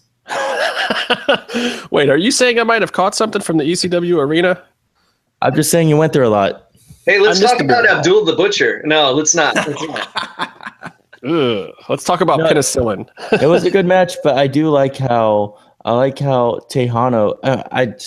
I really enjoy Tejano's matches, and Joey Ryan. You know, he can go too when he needs to, when he's not overly doing a gimmick. But Famous Speed coming down, that's a change of speed. I don't know what's wrong with Famous's legs. He looks. What do you mean? What's wrong with his legs? He looks like he has polio or something. No, he was riding Brenda all night. But I don't think he was doing it in the fun way. No. I mean, like, she probably strapped one on it and he was riding her. I mean, that's how he was walking. Yeah. Well, I'm not going to get into that sort of thing. He was walking like he rode the wrong kind of pony. I'm just saying. But I think, in a straight hetero kind of way. Whatever. Guys, I'm just saying. Are we tiptoeing around him getting butt fucked by Dr. Wagner Jr.? Is that what we're doing right now? Oh, no. I was thinking more it was like Brenda with the strap. No, but that would make a lot more sense. Yeah, you guys are fucking disgusting. Let's just keep the talk on wrestling. Jesus Christ. Okay, you're right. Look, I thought it was amazing. Like, Brenda and B are so entertaining. The way that he said Tejano or whatever he was trying to do. Tejano. Oh god, it was killing me. And Brenda was doing like she came down with the cowgirl thing. Like the whole thing was amazing. It was awesome. I made Tejato laugh because I told him, "Hey, she wants some of the Sexano," and he started laughing. But I liked what they did though, because they had interference. The heel managers helped him win, but he didn't associate with them. He's just a badass who's always down to beat someone up. So of course he took the opportunity, and then he shoved Famous away. Yeah, but then he wasn't so mad when it was Brenda. Yeah, he doesn't seem to have any problem with Brenda. But I understand that. Exactly, you should. Unless there's something we need to know about you. What? It's just about Casey. What did you say? You seem really flustered right now. I don't know what you said. You're glitching too, which makes it worse. How am I glitching? We're all glitching. It's the weather. It's the weather in Los Angeles because I started this session and there's like trees down and telephone poles down and mudslides and houses falling off. You should see my parking lot at work, which is going to be so interesting for the fucking listeners. There is a lake in my parking lot that has engulfed 9 parking spaces.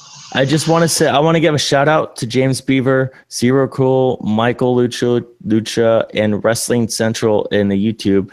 I also want to say that I don't feel bad about most of the stuff I've been saying because Wrestling Central said that Whiteface Vamp is awesome. That's great. Vamp is Canadian. His face is white. That's what he looks like. Yeah, that's like saying, "Oh, I like the version of Vampiro that plays hockey and eats poutine." Well, he's fucking Canadian. That's every version. So how about But he is a whiteface guy that does whiteface, right? And this goes back to my point from last week, Byron. That's so easy for you to talk about, right? I don't think Vampiro identifies as white. I think Vampiro identifies more like he's the reverse Clayton Bigsby, maybe. Vampiro is like an unofficial cop. He's always been an unofficial cop, and he's talking about how Matt was used to right now. Listen. When you become a vampire, you identify with vampirism. Blackula was a vampire, but so was Dracula. You're welcome. But when Vampiro talks about someone living on the streets and used to being beat up by cops, what side of the equation do you think Vampiro's lived his life on? He's been a cop his whole life. He has not. That man has been on the other side of the law for most of his life, Byron. He taught Mexican police Krav Maga. Dude, which is fucking awesome. He is badass. Anyways, dude, how else are you going to fight the odds that the police in Mexico are up against?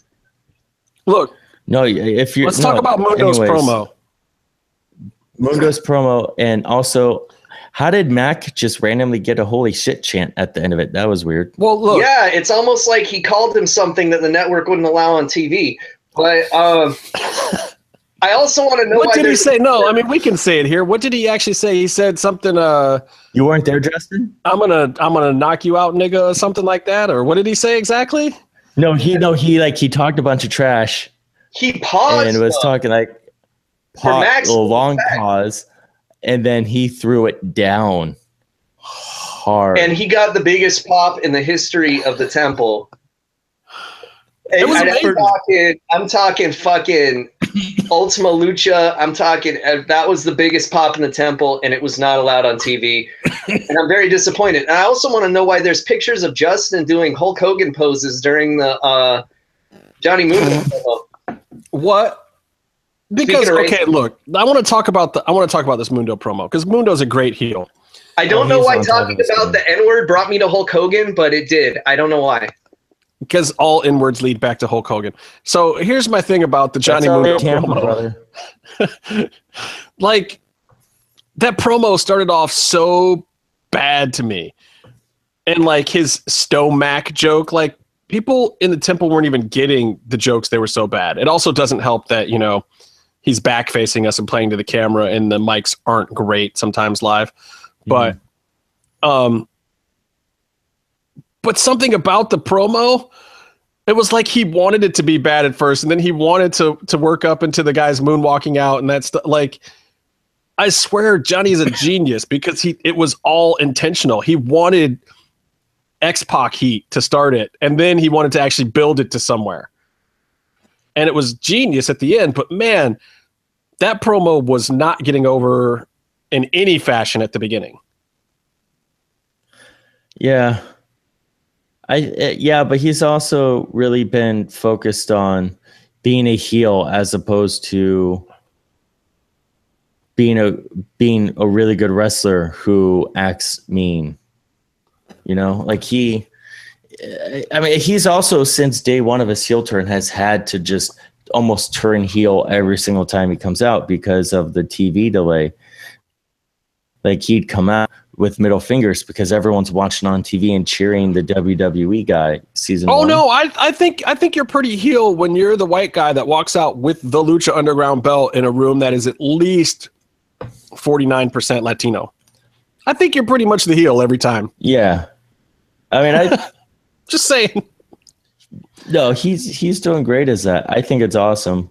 You gotta love when you're so heel that they got to record over all your chants on the network too. That's true. Yeah, I think that's the thing. You're not getting the full heel reaction. The last one. We stopped doing the chants by that point. I think most of the time when Johnny Mundo is in the ring or walking to the ring, I'm shooting him the bird too. I don't know how much of that they could put on the show. Was I wearing the Vampiro shirt during that match? Or just it was just the Mac and the Mac match promo where I was wearing the shirt. Because I'm pretty sure that Tejano, Joey Ryan, and the Cage Veneno were taped second to last weekend.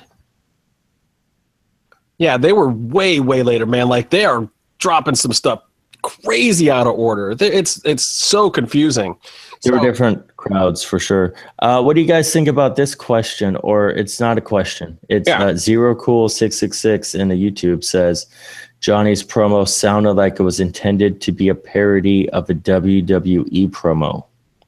And maybe that was it. I feel like there was something that he was very specifically taking a dig at when he did it. Like it was so intentional that Zero Cool might be right. So props to Zero Cool for kind of putting the finger on it because it was. I felt this way about a vignette he did in season 2 also that I can't really put my finger on, but I agree with what Zero Cool is saying. I just can't think of the other example of it, but I think it's happened more than once. And I think he's taking shots at somebody. I mean, I think he's taking shots in some vignettes at some other people too, and it's always funny. Whatever. Like, good. I hope they are getting inside digs at people and cracking the boys up in the back.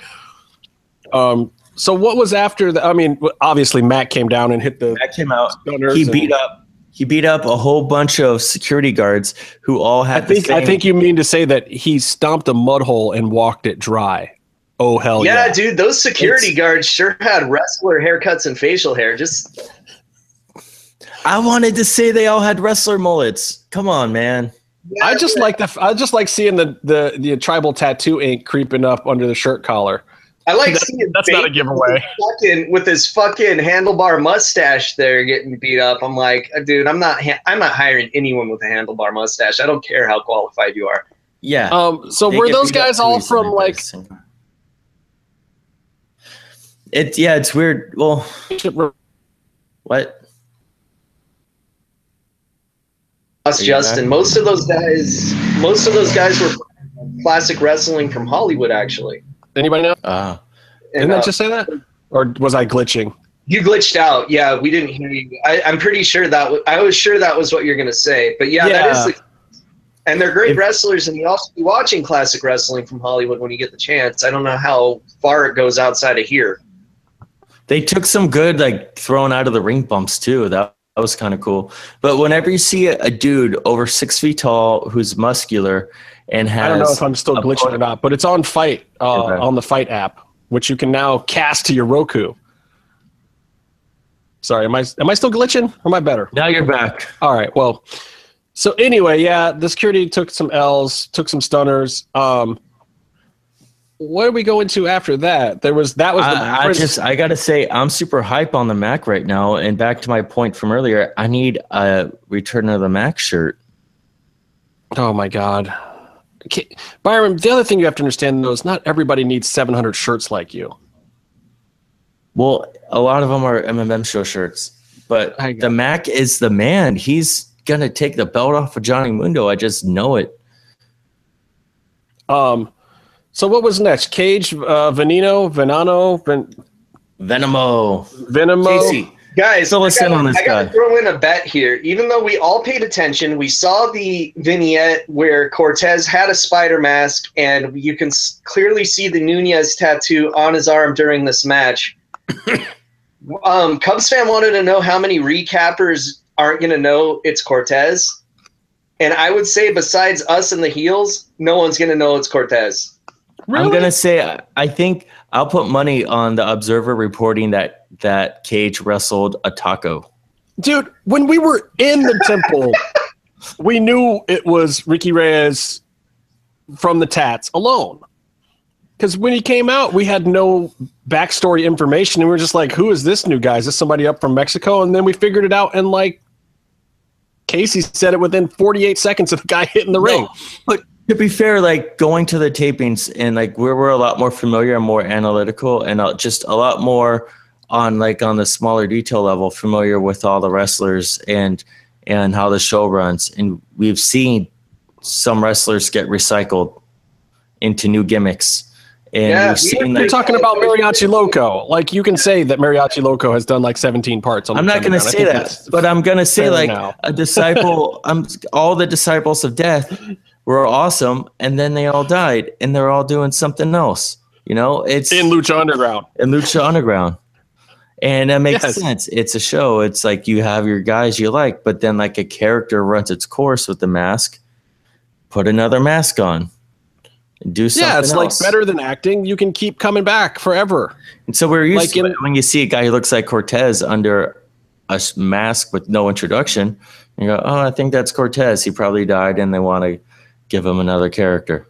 Yeah, maybe next week Dragon Azteca can come back as a member of the Snake Tribe or something, or new rabbit poop or something. I feel like the first thing we did is look at each other and said, "Oh shit, they killed Cortez." 100% our reaction to seeing him. They killed Cortez. I'm glad he's not dead. Not yet. I'm interested. I kind of think there's going to be a swerve. I think that the whole Sexy Star fake spider toy scaring her and a spider named Wrestler, I think that's too on the nose. I think that there's going to be some kind of swerve. I hope that'd be interesting. I don't know. I hope she gets eaten by a spider.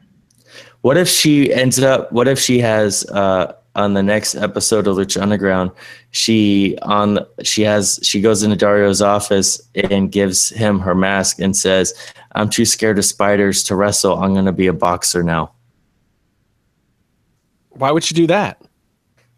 Have you ever seen a spider in a boxing ring? I fucking haven't. Exactly. Yeah, Spider-Man 1. Oh wait, that was wrestling, wasn't it? They don't have toy spiders in boxing. Bonesaw. That's what I said.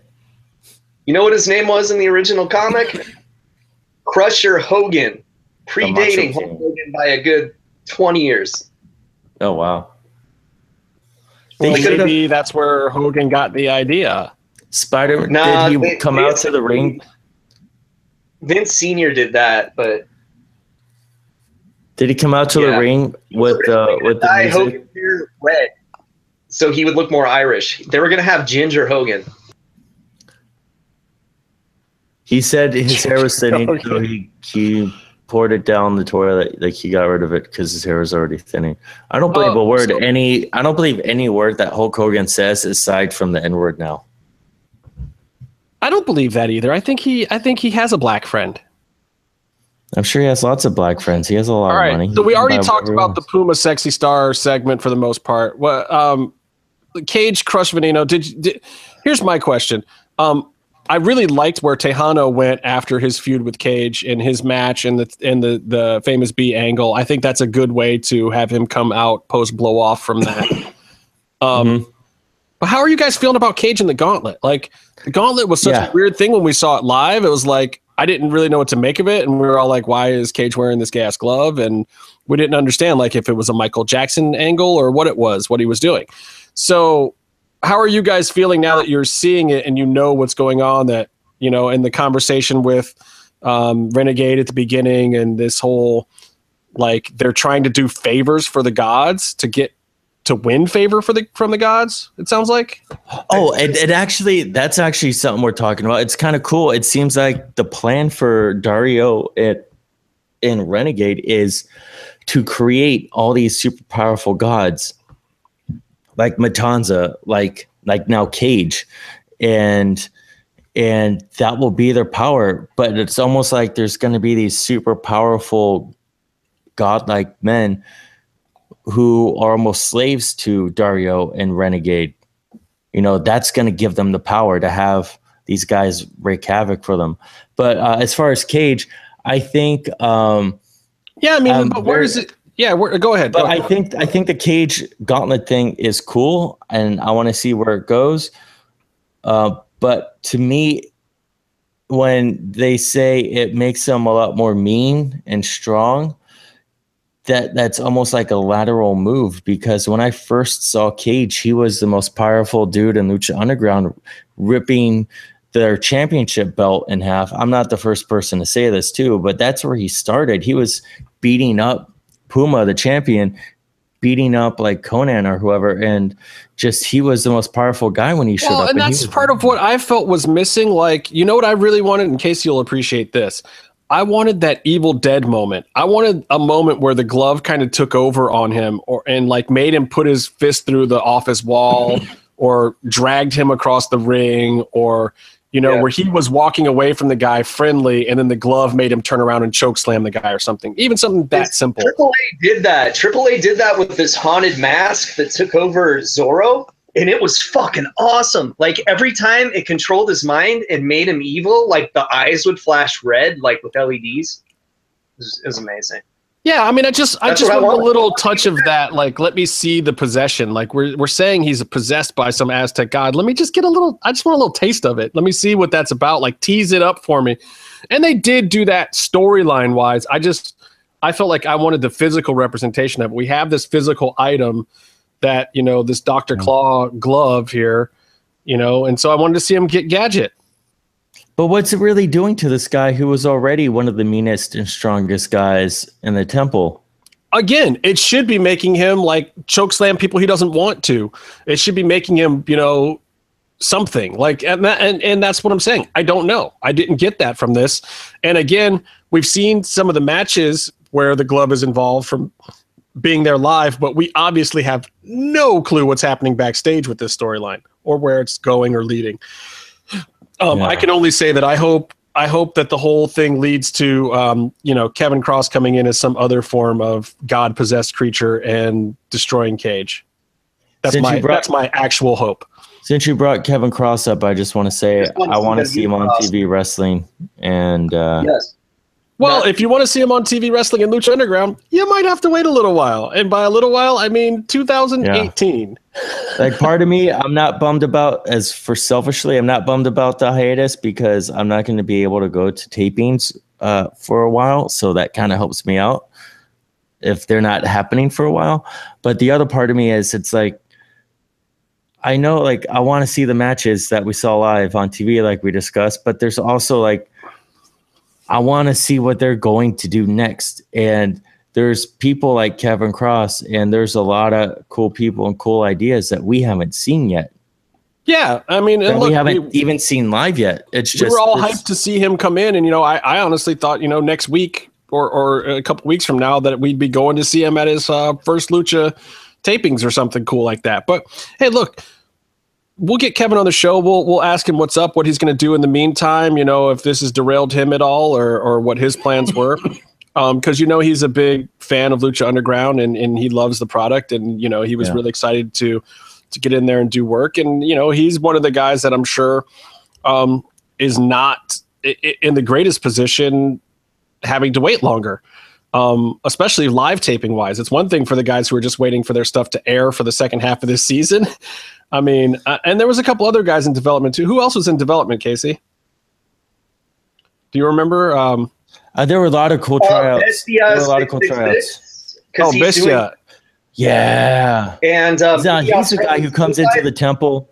Like BCA 666 is a guy who comes into the temple and is immediately over, you know? Yeah, he's great. Like it's just like, and he was a guy. He's another guy, kind of like Cross, where he was doing some developmental work and some dark matches, and we were hoping to see him really come in season 4.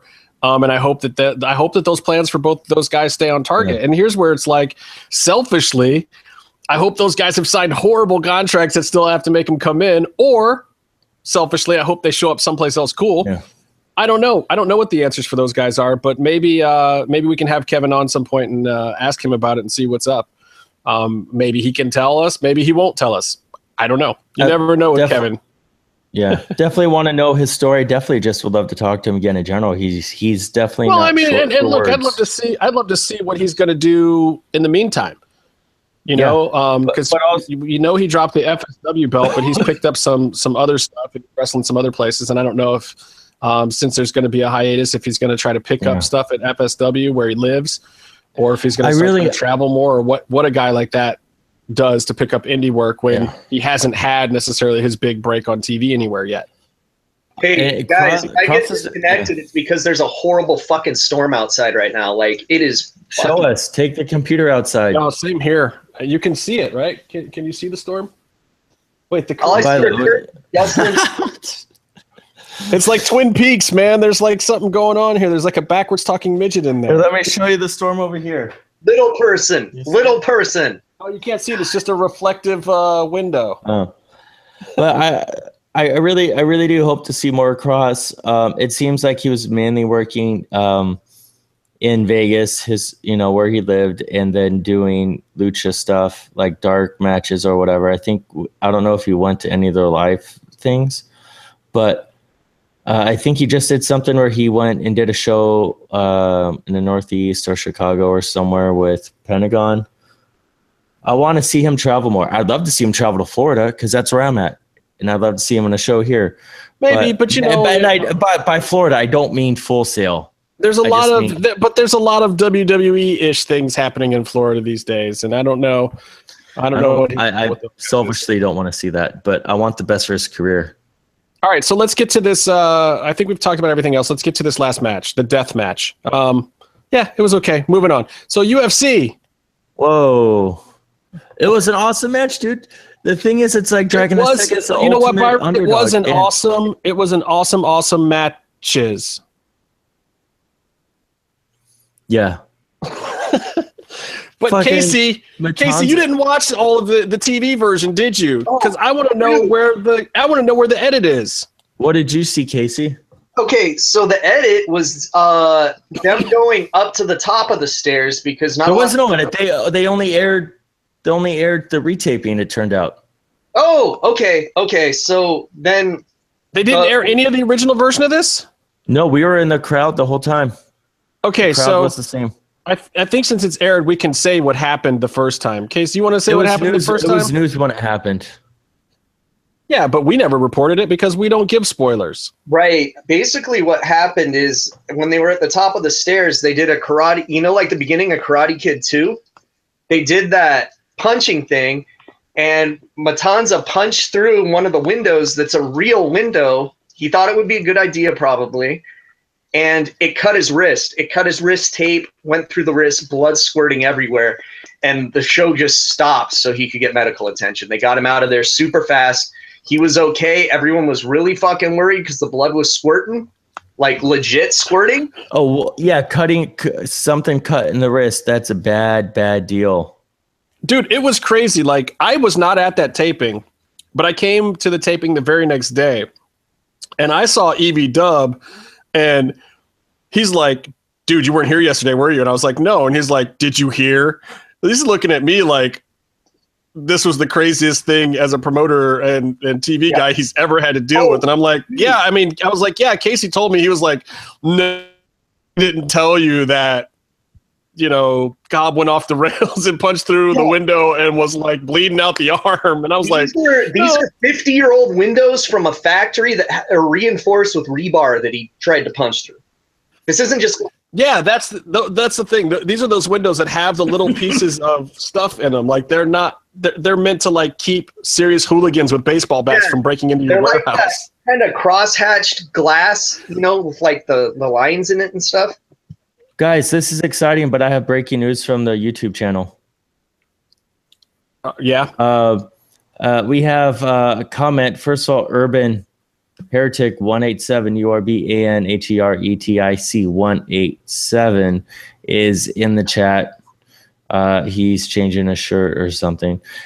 We have a comment from someone called the Cubs fan asking, does Casey not own lights? And I am going to reply, he is too poor. You're such an awesome, upstanding individual. So what I was saying, and Cubs fan, if you just tuned in, listen to the beginning of this show at some other point in time, because there's things in there. There's things in there that will come to fruition that you want to know about and that you will be able to report when they're official very soon. But I made some premonitions that are fairly accurate.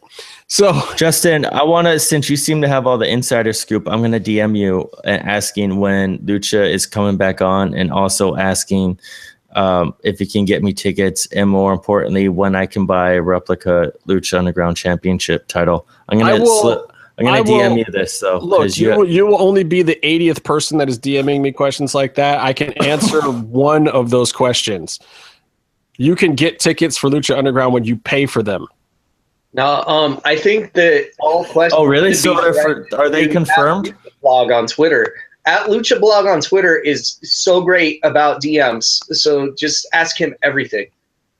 Hold on, Justin. I don't know about everything. Justin, there's rumors. Are we going to hashtag confirm that we're paying for tickets now? No, we're not going to confirm anything. There's nothing that's going to be confirmed, but I'm going to tell you that things will be confirmed soon, and it will be good news and not bad news. Are you saying the Cubs I'm saying good news will come out of Lucha Underground soon, and hopefully you'll hear it from us or someone like us first. And it will not be bad news. It will be good news. And then bad news, if there's any, will follow later. I want to shout out to Cubs fan, though. He's a cool guy. But he just spent the last 5 minutes shouting him out. But he replied, I just want to say something nice to him. I like him. He's a nice guy. But he replied to you saying, actually listening to this show is a big ask, Justin. No, dude, you got to wait until it comes on the audio version and then hit that thing on double speed, bro. Hey, Justin, how big is Batista's dick? What? That's the next thing. Someone has to DM Justin. I'll shout him out on the podcast if they send me proof. Isn't he Italian? Or is he Irish? He's Filipino and Greek. So he's more oblong then. I don't know. He was banging Melina a whole bunch, so make sure you factor in a whole bunch of like. There is a picture of Justin going like this from someone's screen cap. That's all you got to send is your response. Of course. Why do you think I do those things? I did a cock chug earlier. This is going to be terrible in my DMs tomorrow. Shower. It's going to be horrifying. I don't even want to. I hope Meatloaf never watches this. All right. It was a good match. Hey, Ray. So the death match, as we were talking everyone about. Went to hell. It was awesome. The death match was shot twice, is what we're saying. Yeah. We're flat out saying that now. The death match was shot twice. Because it was almost literally a death match the first time. And the first time did not have the finishes. The first time had Cobb bleeding out. And as I was saying, we saw Eric Van Wagner the next day, and he assured us and many other people, not just us, but he talks to a lot of the fans because he's a good dude. No special treatment. He came out and told a lot of us like, hey guys, Cobb's not dead. Because I think a lot of people were genuinely worried. Yeah, like, the first thing we're asking everyone is Jeff okay? Is Jeff okay? Is Jeff okay? Like, come on. Like, yeah, we love he the told, guy. he told a lot of us. He told a lot of different people the story throughout the day of like, yeah, I wasn't expecting Cobb to go there. That was not a planned spot. That was no one agented that. That was like Cobb went a little off the rails, got excited. He was having a good time in the match, thought he would do something tremendous, and did something very, very foolish that almost cost him his life by accidentally gigging his whole fucking arm open and like nicking an artery. So, but they sewed him up pretty good, and he was back, I think, 2 weeks later at the tapings. It wasn't like, I don't think he was fine. Major issue. I think he wrestled the next weekend, but it wasn't a Lucha Underground taping, so he had like an extra week off. So yeah, he did okay. Yeah, and right when he came back was not the new version of the death match either, was it? That was much later, right? Yeah, they went on and on, like it was weeks after. Oh, that's that. right, because Ray wasn't at that next taping, so they had to wait for the next taping that Ray was going to be at. Had to get his availability to line up and everything. Yeah, which has got to be a nightmare. So anyway, that's kind of the fun little inside tidbit of the death match, is that it was actually filmed twice. And so Dragon Azteca, that was a great spot going through the floor up there at the top of the stairs. What did you guys think of that? How it looked on TV? And you were there for it too. How did it look in person? It was nuts in person. He was afraid of us. Remember, Byron? Matanza walked by Casey and I. Wait, Casey, were you at the retaping? Yeah. You were. Yeah. He was the one that made he was. I remember Matanza, like later in the match, you see him punching fans in the face. Mm-hmm. But when early in the match, when you see him walking by Casey and I, he doesn't even make eye contact with us. That tells a story. Well, Cage also wouldn't give Casey a dap either. He didn't want to break the gauntlet. That's why. Like he knew how I would feel about his internet presence a year later. But, you know. Can we also do breaking news about how the Lucha Underground social media guy has actively been photoshopping out Cage's dick in his tights? Thank you, Rob. Thank you. Much appreciated that you're getting rid of the Cage moose knuckle, which if you see him live, you can't get rid of ever again. No, I've never noticed it. I see it in my dreams now. And they're not. I call them nightmares when I refer back to our PWG show when we're in the corner. We're at the corner of the ring and he stands up on the turnbuckles and raises his arms. That's why. See, you have residual PWG issues with his basically mushroom. Got fucking teabagged sitting in our seats. He's like, you guys ever see the outline of my dick before? Now you can say yes. See, I've never felt that way at Lucha Underground. It's like I stomp on some stuff, do the Cage chant, and kind of go Cage go, and I've never had an issue with his mushroom tip. Well, he doesn't wear his all white gear to fucking Lucha Underground. Well, this explains a lot. I mean, it doesn't explain his Instagram and you know his back and forth with Melissa on social media. Are they breaking up now, or are they not broken up now? I don't know. I don't know. Go ask on the show that Melissa's on right now, taking all of our listeners and viewers. Oh, Buster. What is she on? After Lucha, after, under, or is she on Razor's show? Jesus. Why are we on anything? I didn't say anything and nothing. Hey, Cage. Are you plugging other shows? Are you telling people to turn us off and go listen to something else, Casey? Go watch Encino Man, guys. Justin, speaking of hiatus and wrestlers like not being able to wrestle for Lucha Underground longer than I thought. I don't know if this is related, but Cage is selling his trunks. He's selling his tights, like his get my shit in tights, which by the way, I think that's a horrible gimmick. It goes against kayfabe.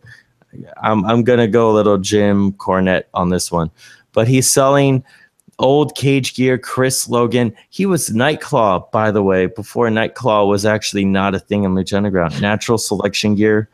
All this stuff. Message him to buy his tights. Oh, so the death match. Say right about the death match.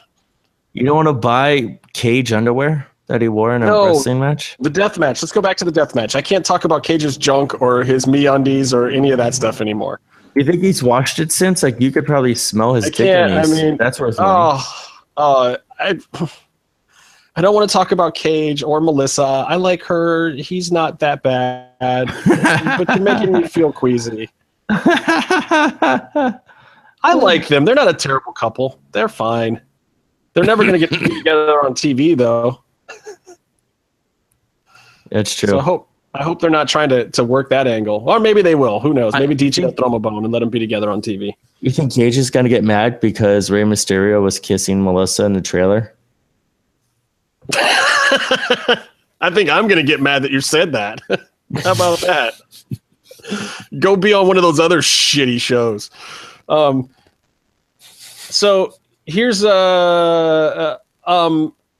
now, which was better, the Matanza spot or the Daj spot?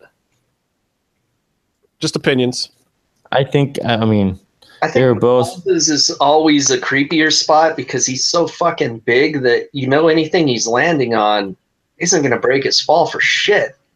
Like, And plus, Mario just told it like he was dead and got on the mic and screamed at us all to get the fuck out of the temple instead of Melissa saying, "Hope you enjoyed the taping, guys."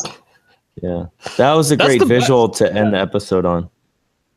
Well, that's not quite where it ends, because then we go to the random segment with the Mothses that doesn't really connect to a lot of the rest of the episode. It's a good segment. It's creepy, but it kind of came out of left field to me. I do like that Mariposa went over. She was strong in this episode, or strong in this segment. Yeah, I mean, they've been leading up to it, and we said it here last week, like, Melissa's great, and she deserves some good push, and that hopefully where her storyline was going on camera was going to lead to her getting in a good position with some backstage segments or a new angle, and it looks like it's going that way. Marty doesn't look too upset about the fact that she's basically kidnapped and tied his ass up, though. Let's be real. Marty in Lucha Underground, not non-kayfabe Martin, tough enough guy out of Utah, but Marty in the show seems like he'd be okay if he thought his sister was going to have sex with him. I didn't say anything about incest. She just kidnapped and tortured him.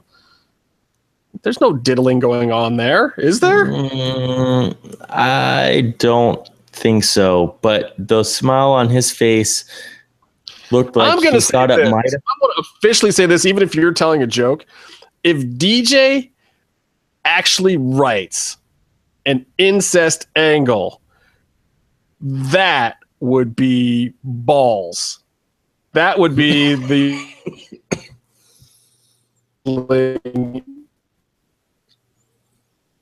wrote an incest angle. I would be kind of disgusted and not cool with it. Like, Casey has a bad. No, it's something in wrestling that's always been shit on because fucking Vince wanted to do it and cooler heads with Ryan Shamrock and Ken Shamrock. No, and with Stephanie himself. Oh yeah, and with Katie, Leah, and and Paul Burchill.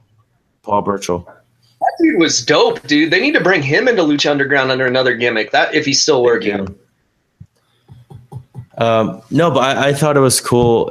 But it's also like Marty is just super twisted, so he might have thought like he was in for something weird, but that kind of makes him excited. And my interwebs froze again while I was talking about incest, which is probably a good thing. Now, why don't you just repeat yourself and yell about incest in your home again? That's okay. Why don't we talk about UFC? Because I'm fucking tired, bros. Shit. I am too. Go so sleep. Big news. Big news. Khabib, Tony, is happening. Have you heard about this? No, I did, Yes. and I'm fucking happy, Justin. Holy shit. Well, let me break it to you. They finally got the deal done. I don't know. I was trying to text one of Tony's guys to see if he actually got what he was asking for. I don't know if he got what he's asking for. Tony was holding out for more money or more something. And it's not being reported if he got it or not, but he has signed the bout. Khabib has signed it. It's going to be at UFC 209 that has no Diaz's on it, which we were hoping for. So that's cool. I mean, okay, so UFC 209, where is that going to be? Vegas, probably. Yeah, it's Vegas. It's a Vegas card. The other big fight that did end up getting signed after all of T. Wood's talking and nonsense about how Wonder Boy wasn't all this, that, and the other thing, even though they fought to a draw. That rematch is happening now. That has also been booked. I don't know what card that's going to be on. I thought I knew, but I don't know what card that's going to be on. But that's pretty amazing. Those two fights that were very highly speculated about. I was kind of hoping that T. Wood would fight one and that he would take one other fight in between. Maybe one of these weird novelty sideshow fights like a GSP or something weird, and then fight Wonder Boy again. Being Wonder Boy now.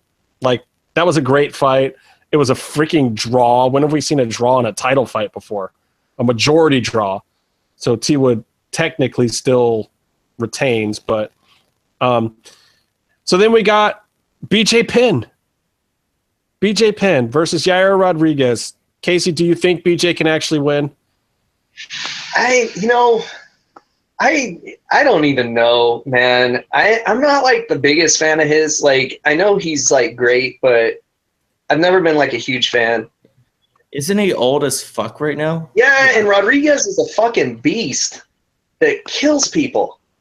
Like, fucking. Yeah, but by old, BJ's like my age old. He's not even that. I think he's like 4 months old. Really old, dude. We're not talking like Ken Shamrock old.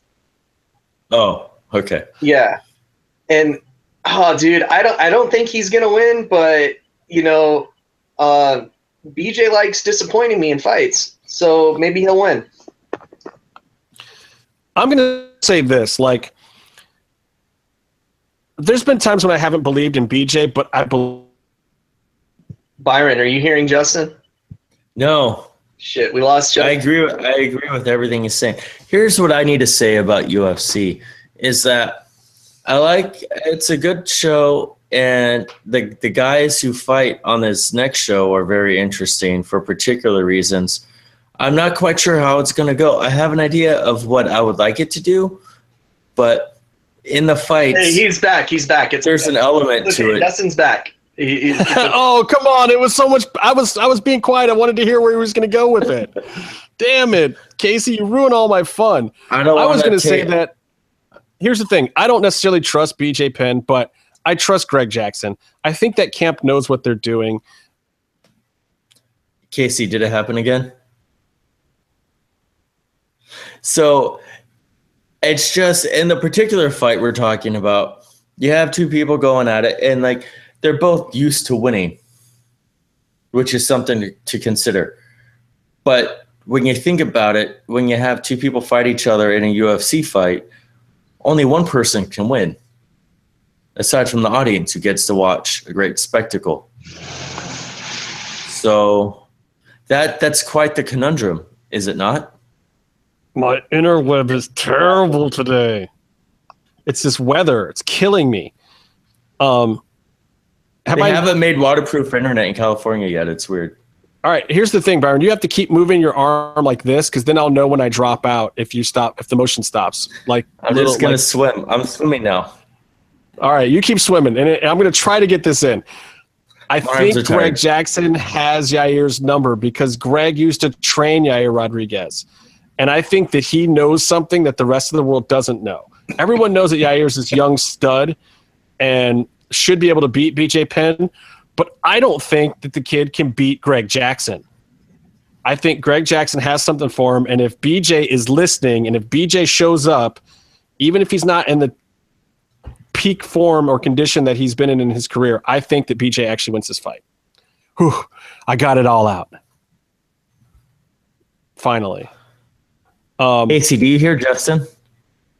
You're a dick. I know you hear me. I just trying to not fuck the bandwidth up. The champion's girlfriend is fighting on the card, even though she's 0-2 in the UFC. Amanda Nunes is girlfriend is fighting. Nina Ansaroff. She's fighting Jocelyn Jones-Lybarger or whatever her name is. I'm trying to see if there's any other. She's 0-2 in UFC. Yeah, she's a good fighter. Yeah, they were actually really close, good fights. Sadly for her, but she didn't win. Let's see, Moraga versus Little Pettis. Personally, I think I actually think Little Pettis will win though, even though I'm so not a fan of that camp anymore. Court McGee versus Ben Saunders. That is actually a very, very even fight. I'm going to give it to Court McGee. I think that Court McGee's jiu-jitsu now is on a different level than it used to be, and I think he stepped up his game. And then what's the other fight? I think it's Lozon versus somebody. Let me look. Am I still live? Yeah, you're still live. Okay. It's Lozon versus Marcin Held. I'm going to give that one to Lozon too. He Lozon can lose, but I don't think he will lose this one, even though Marcin Held from Poland is an up-and-coming beast. And surprisingly, they've almost both had the same amount of fights, though, Lozon's level of competition in his fights is clearly superior to Marcin's. Marcin's great on the ground, though. So we'll see. I think that's it. Anybody watch TNA yet? Anybody got any news for me on this? What is it? The Josh Barnett? Was he going to show up there tonight? He showed up. I don't know anything else. Also, TNA now is owned by Anthem. Yeah. Dixie Carter's gone. I think they're getting rid of all the TNA branding, like their Twitter, their social media. But why keep Impact? Oh, I like the 3-letter thing. Like, maybe I'm programmed from the WWF and WCW days. But I like 3 letters, man. I almost get irritated with Lucha. I want it to be like LU something, like LUX. Well, you need a name you could chant. So Lucha is pretty good, even though they're also. But, what's the chant for Lucha? It's Lucha, Lucha. What do they chant when Kalista comes out? What do they chant for any Lucha? Yeah, no, I'm with you on that. I think TNA needs a complete rebranding. So what are you saying about TNA? They're owned by Anthem now. So they're owned by Anthem. I think they need a complete rebranding, but I also think they need to do it deliberately and not do the whole WCW. Okay, we have new owners. It's Bischoff and Russo now, so we're just going to stop everything cold and start it over again. They got to figure out the long-range plan of what their company is going to be, if they're going to even be GWF or something, or GFW. They got to figure it out. But am I crazy? Things are happening. Easy to say Broken Impact for a while. That they're going to be Impact for a while? No, Broken Impact. That they should just do a Broken Impact gimmick because it's funny and it's so on the head. Yeah. Yeah, I like it. I mean, they've been carried by Hardy, the Broken Hardy. Totally almost pretend to go dark, but then have it like Matt took over the company just to do this angle of rebranding, that Broken Matt Hardy takes it over, and then have somebody take it back from him to reboot the whole company. Guys, do you know an Omar Morales? He came into the YouTube channel, said, came here to thumbs down, and he gave us a thumbs down. What's wrong with that? No, we only get thumbs ups. I don't mind that we got a thumbs down. I'm fine with that. I'm not fine with it. Anyway, you guys got anything else? I want to say I need to shout out the 2 very special people in my heart. I was listening to a podcast recently, and these 2 guys called me a mark and laughed at me. And I want to say that J-Man and Urban can go fuck themselves. Casey, do you have anything to say about that? Dude, everyone that's not me can go fuck themselves. Okay. I think we'll leave. I think that's a pretty fair place to end it. Am I still on? Am I still going? Stay in the mix. Or am I glitching again? Justin, you're just barely staying in the mix. What? Stay cool, man. Yeah, I think you got to do the sign off. It's real choppy. Casey's the only one who isn't like cutting out, and he's just texting the whole time.